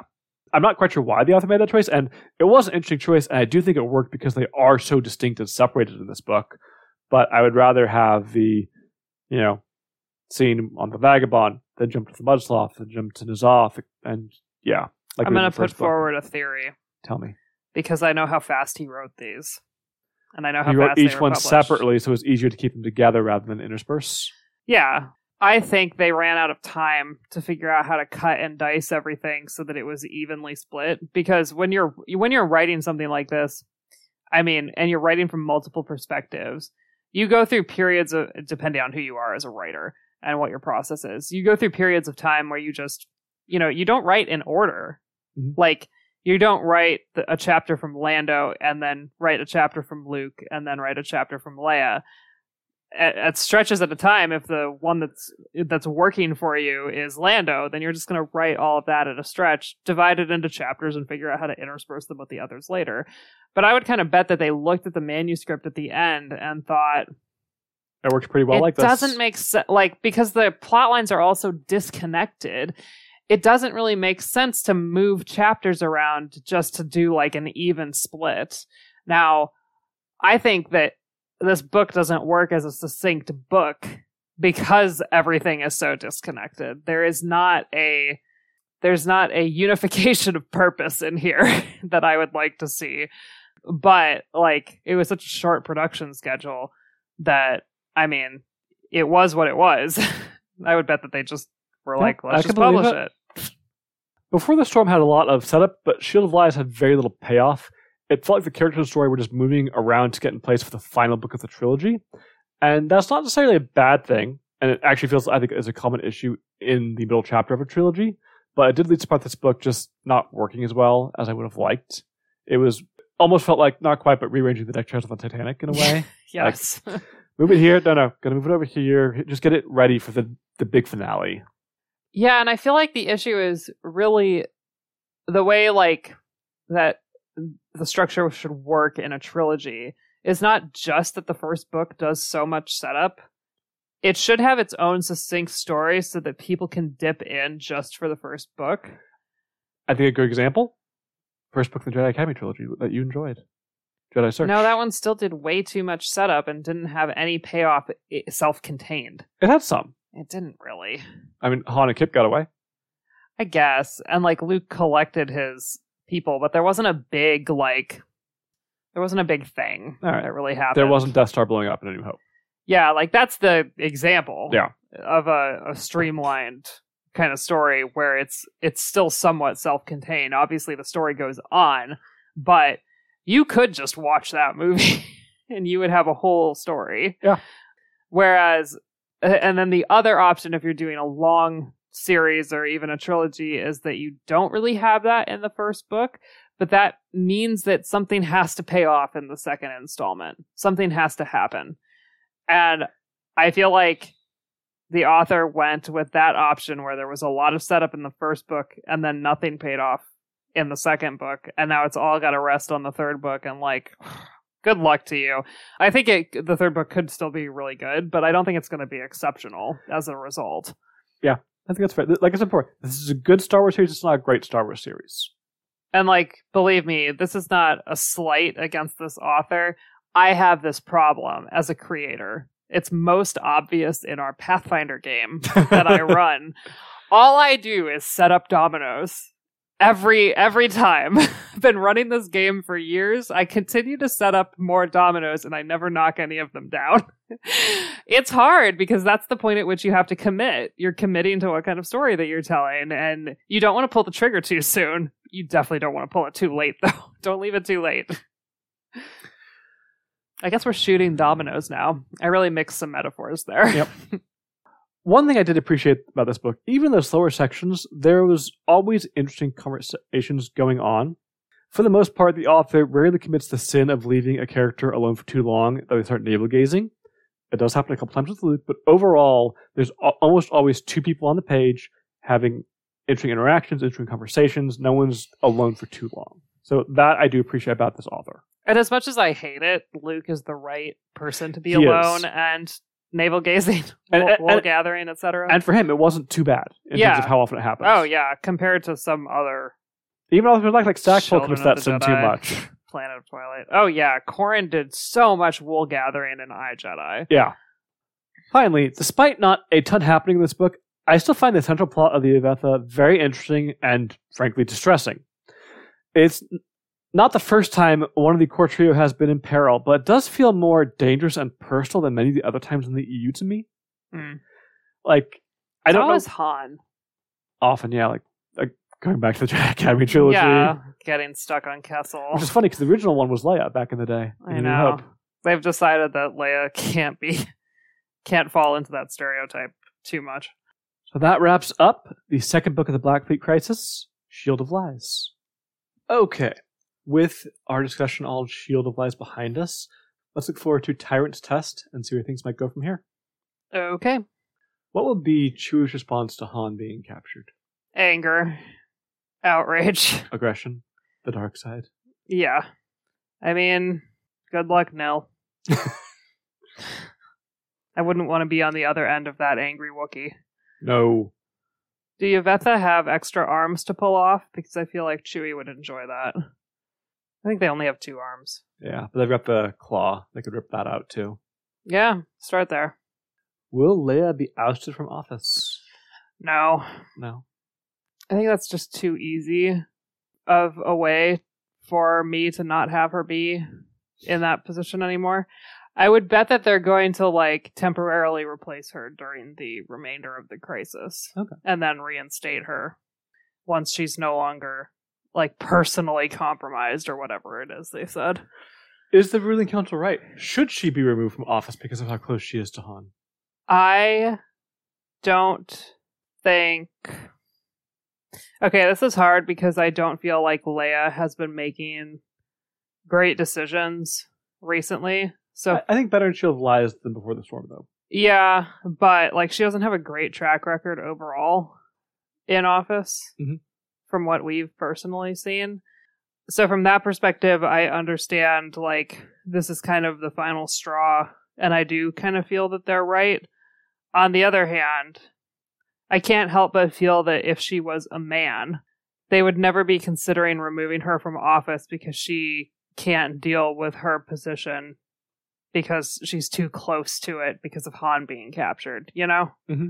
But I think my first answer supersedes the second only because I wouldn't blame anyone for being unimpressed with her. Also, frankly, I wouldn't blame Leia for... like, wanting to step back. Yeah. But I actually don't think that Leia would want to step back in this situation. Agreed. I think she would want to maintain control. Yeah. Will Plat Millar be allowed to fly for the Republic again? Why not? He's one of the ones who lost Han. Oh, come on. Han lost himself. What was one guy in a fighter going to do about it? Well, I mean, just if the Republic doesn't know how or why the information was leaked, they're going to look at the pilot who was ferrying him, and Millar is the one who kind of stands out as being very different than the rest, probably.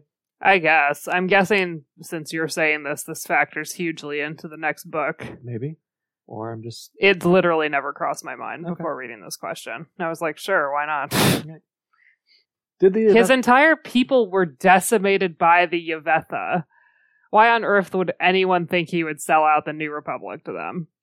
That's just insane. If that's a major plot point next book, I'm betting Borsk is behind it, because he's a true idiot. That does sound like a Borsk thing. Did I see Borsk again in this book? Did you miss him? No.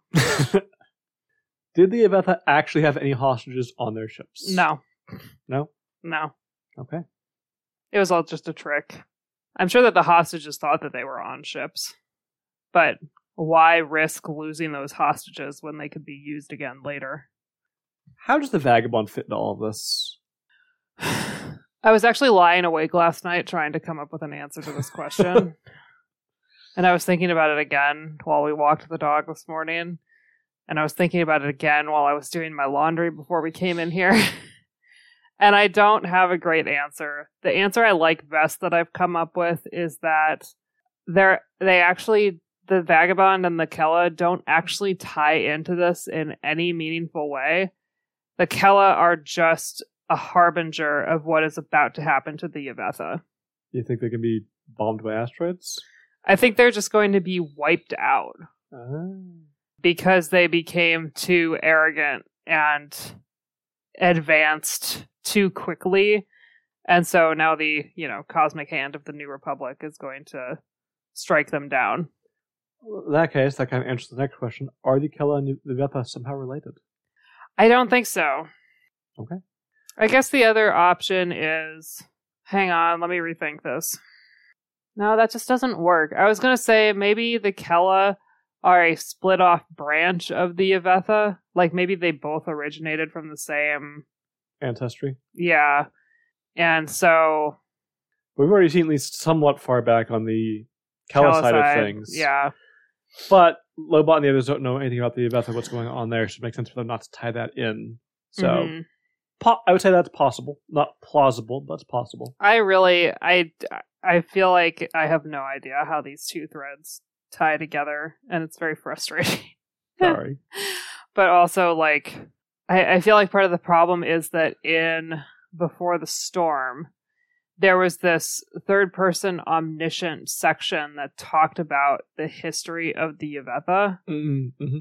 And so many of my wild theories about how these tie in together are eliminated just by those few paragraphs. Assuming that they're truly third-person omniscient, and not that this is some faulty narrative of the Yevetha themselves. Which is possible. Because one of my theories kind of early on was that the Yevetha wiped out the Kella. Just out of sheer orneriness, I suppose. One of my theories was that the Kella were a species that originated within the Cornoct cluster, just like the Yevetha did. And the Yevetha found them between the time that the New Republic passed over, or not the New Republic, the Old Republic, I suppose, passed over doing a survey, and the time that they came back to complete the survey, the Yevetha wiped them out in that little 8-year slice or whatever, and made it look like asteroids. The thing that's important here is just that the Yevetha had spaceflight, but they did not have hyperspace flight until the Empire arrived. So for this theory to make sense, the Kella have to be in the Cornoct cluster, or extremely extraordinarily close to it. And there has been no, I don't think, evidence that that's true. Unless the author is just, purposefully not saying anything.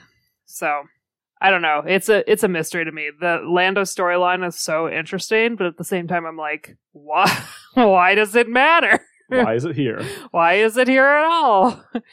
And like we've seen the Yevetha like style of ships. They are not at all like the Vagabond. No. Like this weird envelope. Almost partially organic. Yeah. It feels almost closer to the Vong than anything else. Yeah. But still very far from that. So it does feel like the ship must be Kella or something else and not Yevetha, in which case, like, how do they relate? I don't know. I've given you all of my thoughts. Maybe not all of them, but the ones that are most coherent. Okay, barely 24 hours have passed since I last answered this question, but I had a breakthrough. So I've been thinking about it from a past perspective. I've been thinking, how do the Kella in the past and their demise relate to the present day conflict with the Yevetha, right? I needed to change my perspective. So I came up with a new question. I don't like this as much because I feel like it allows me to see too much of the scenery behind the story.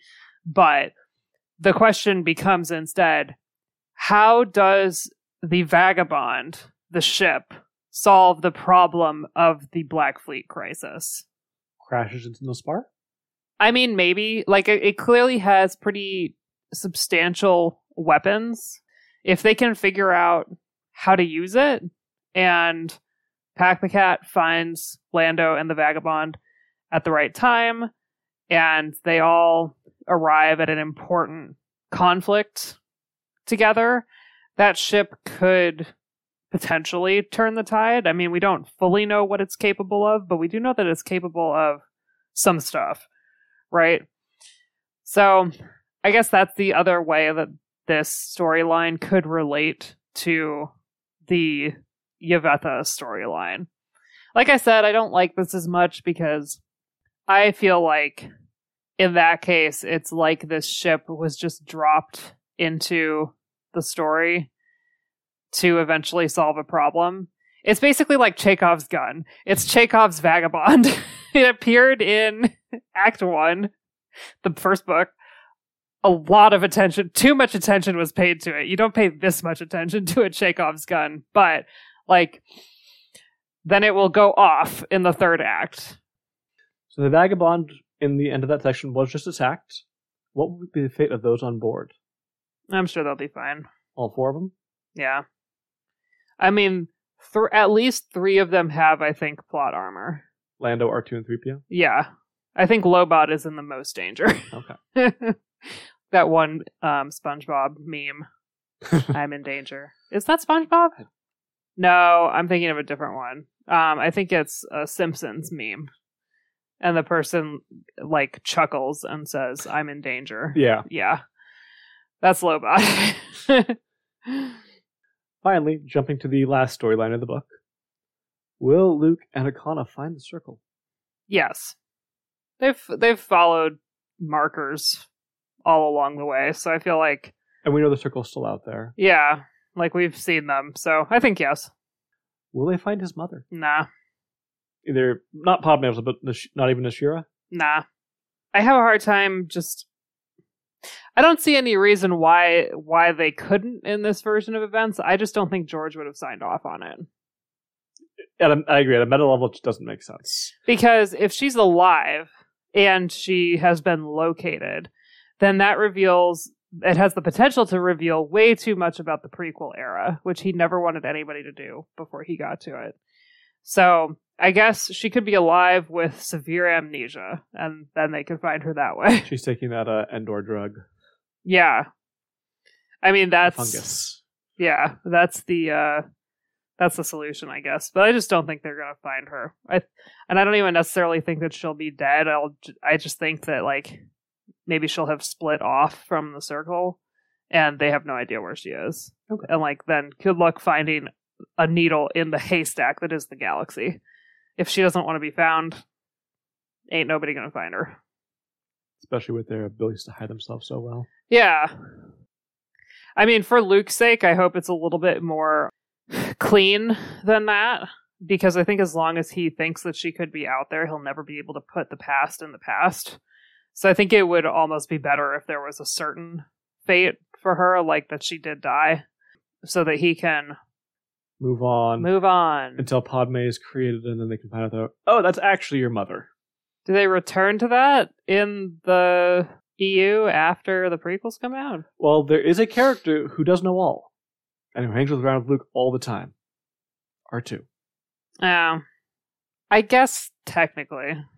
If they were to, he's the avenue, because he was specifically not wiped the way 3PO was. That's true. Why would... I was just quiet for so many seconds while I just thought about that. Because it really, I try not to think about it. It is really canon breaking for me that R2 would be around for this long, around Luke for this long specifically, and not say anything. That doesn't make any sense. He knows that Anakin is Vader. Why didn't he say something? It was a mistake by George, I think. And you wiped 3PO's arm, right? You should have wiped R2's too. I think that would just been much cleaner. R2 knew Yoda. And hated him. And that one I can kind of pass over as whatever. He's not going to say anything, but yeah. Why did they leave that open? You have to ask George. All right. Well, he's only an hour drive away. Let's go. You can just be like, hey, jerkface, I have a question for you. Are you motivated to answer my question based on the way I've approached you? Nah, I'm not going to do that. But I do think it's a miss. There are a few issues with connecting the prequels and the originals. And to me, that's one of the most glaring ones. If not the most glaring one. Maybe R2 wiped himself. Just very specific bits and pieces. I don't know. That doesn't sound like something R2 would do. Unless he was really traumatized by Anakin's transformation. I think that's fair to say. Yeah. Okay, well, some mysteries will never cease, and that's just going to have to be something that I live with. I'll forget about it in a week, and then it won't bother me anymore. Okay. Next up, we'll be discussing the next short story in Tales from Jabba's Palace, Sleight of Hand, The Tale of Mara Jade, written by Timothy Zahn. What? You can look forward to that coming out on June 18th. What? Someone doesn't look at the schedule. I was about to say, this is the gift that I receive for not looking at the schedule. I get a nice surprise. Yep. Is that the next one that I need to read? No, there's one before this. Dang it. You look so happy right now. I miss her. I miss my girl. I know that she's a bad person. And that doesn't really change how I feel about her. Especially at this point in time. This is pre-Emperor's death. Yeah. Look, we all have our blind spots for some characters. And mine is her. Thanks to Thomas for editing. And thanks to Crystal for going on this crazy idea. And thanks to you for listening. You can email us at tk331podcast@gmail.com. You can follow us on Twitter at tk331podcast. If you like this podcast, please tell a friend or a family member or, I don't know, your local grocer about it. If you have a planting project coming up, you could always just sort of in your front yard plant flowers in a particular pattern. Maybe in the pattern TK331, just so that, people walking by and people flying by overhead wonder, what's that about? And now here it is, your moment of Star Wars. Just listen to me for a moment. When old people start wars, young people die. And every hero every war has ever made went out that morning with comrades who were every bit as brave, but not quite as lucky. You've used up a lot of luck already getting here, Plat Malar. And no one anywhere would ever say a word to you if you were to choose not to put on that flight suit, and chose instead to make a life here. You stole that life back from those marauders. You need not offer it up again.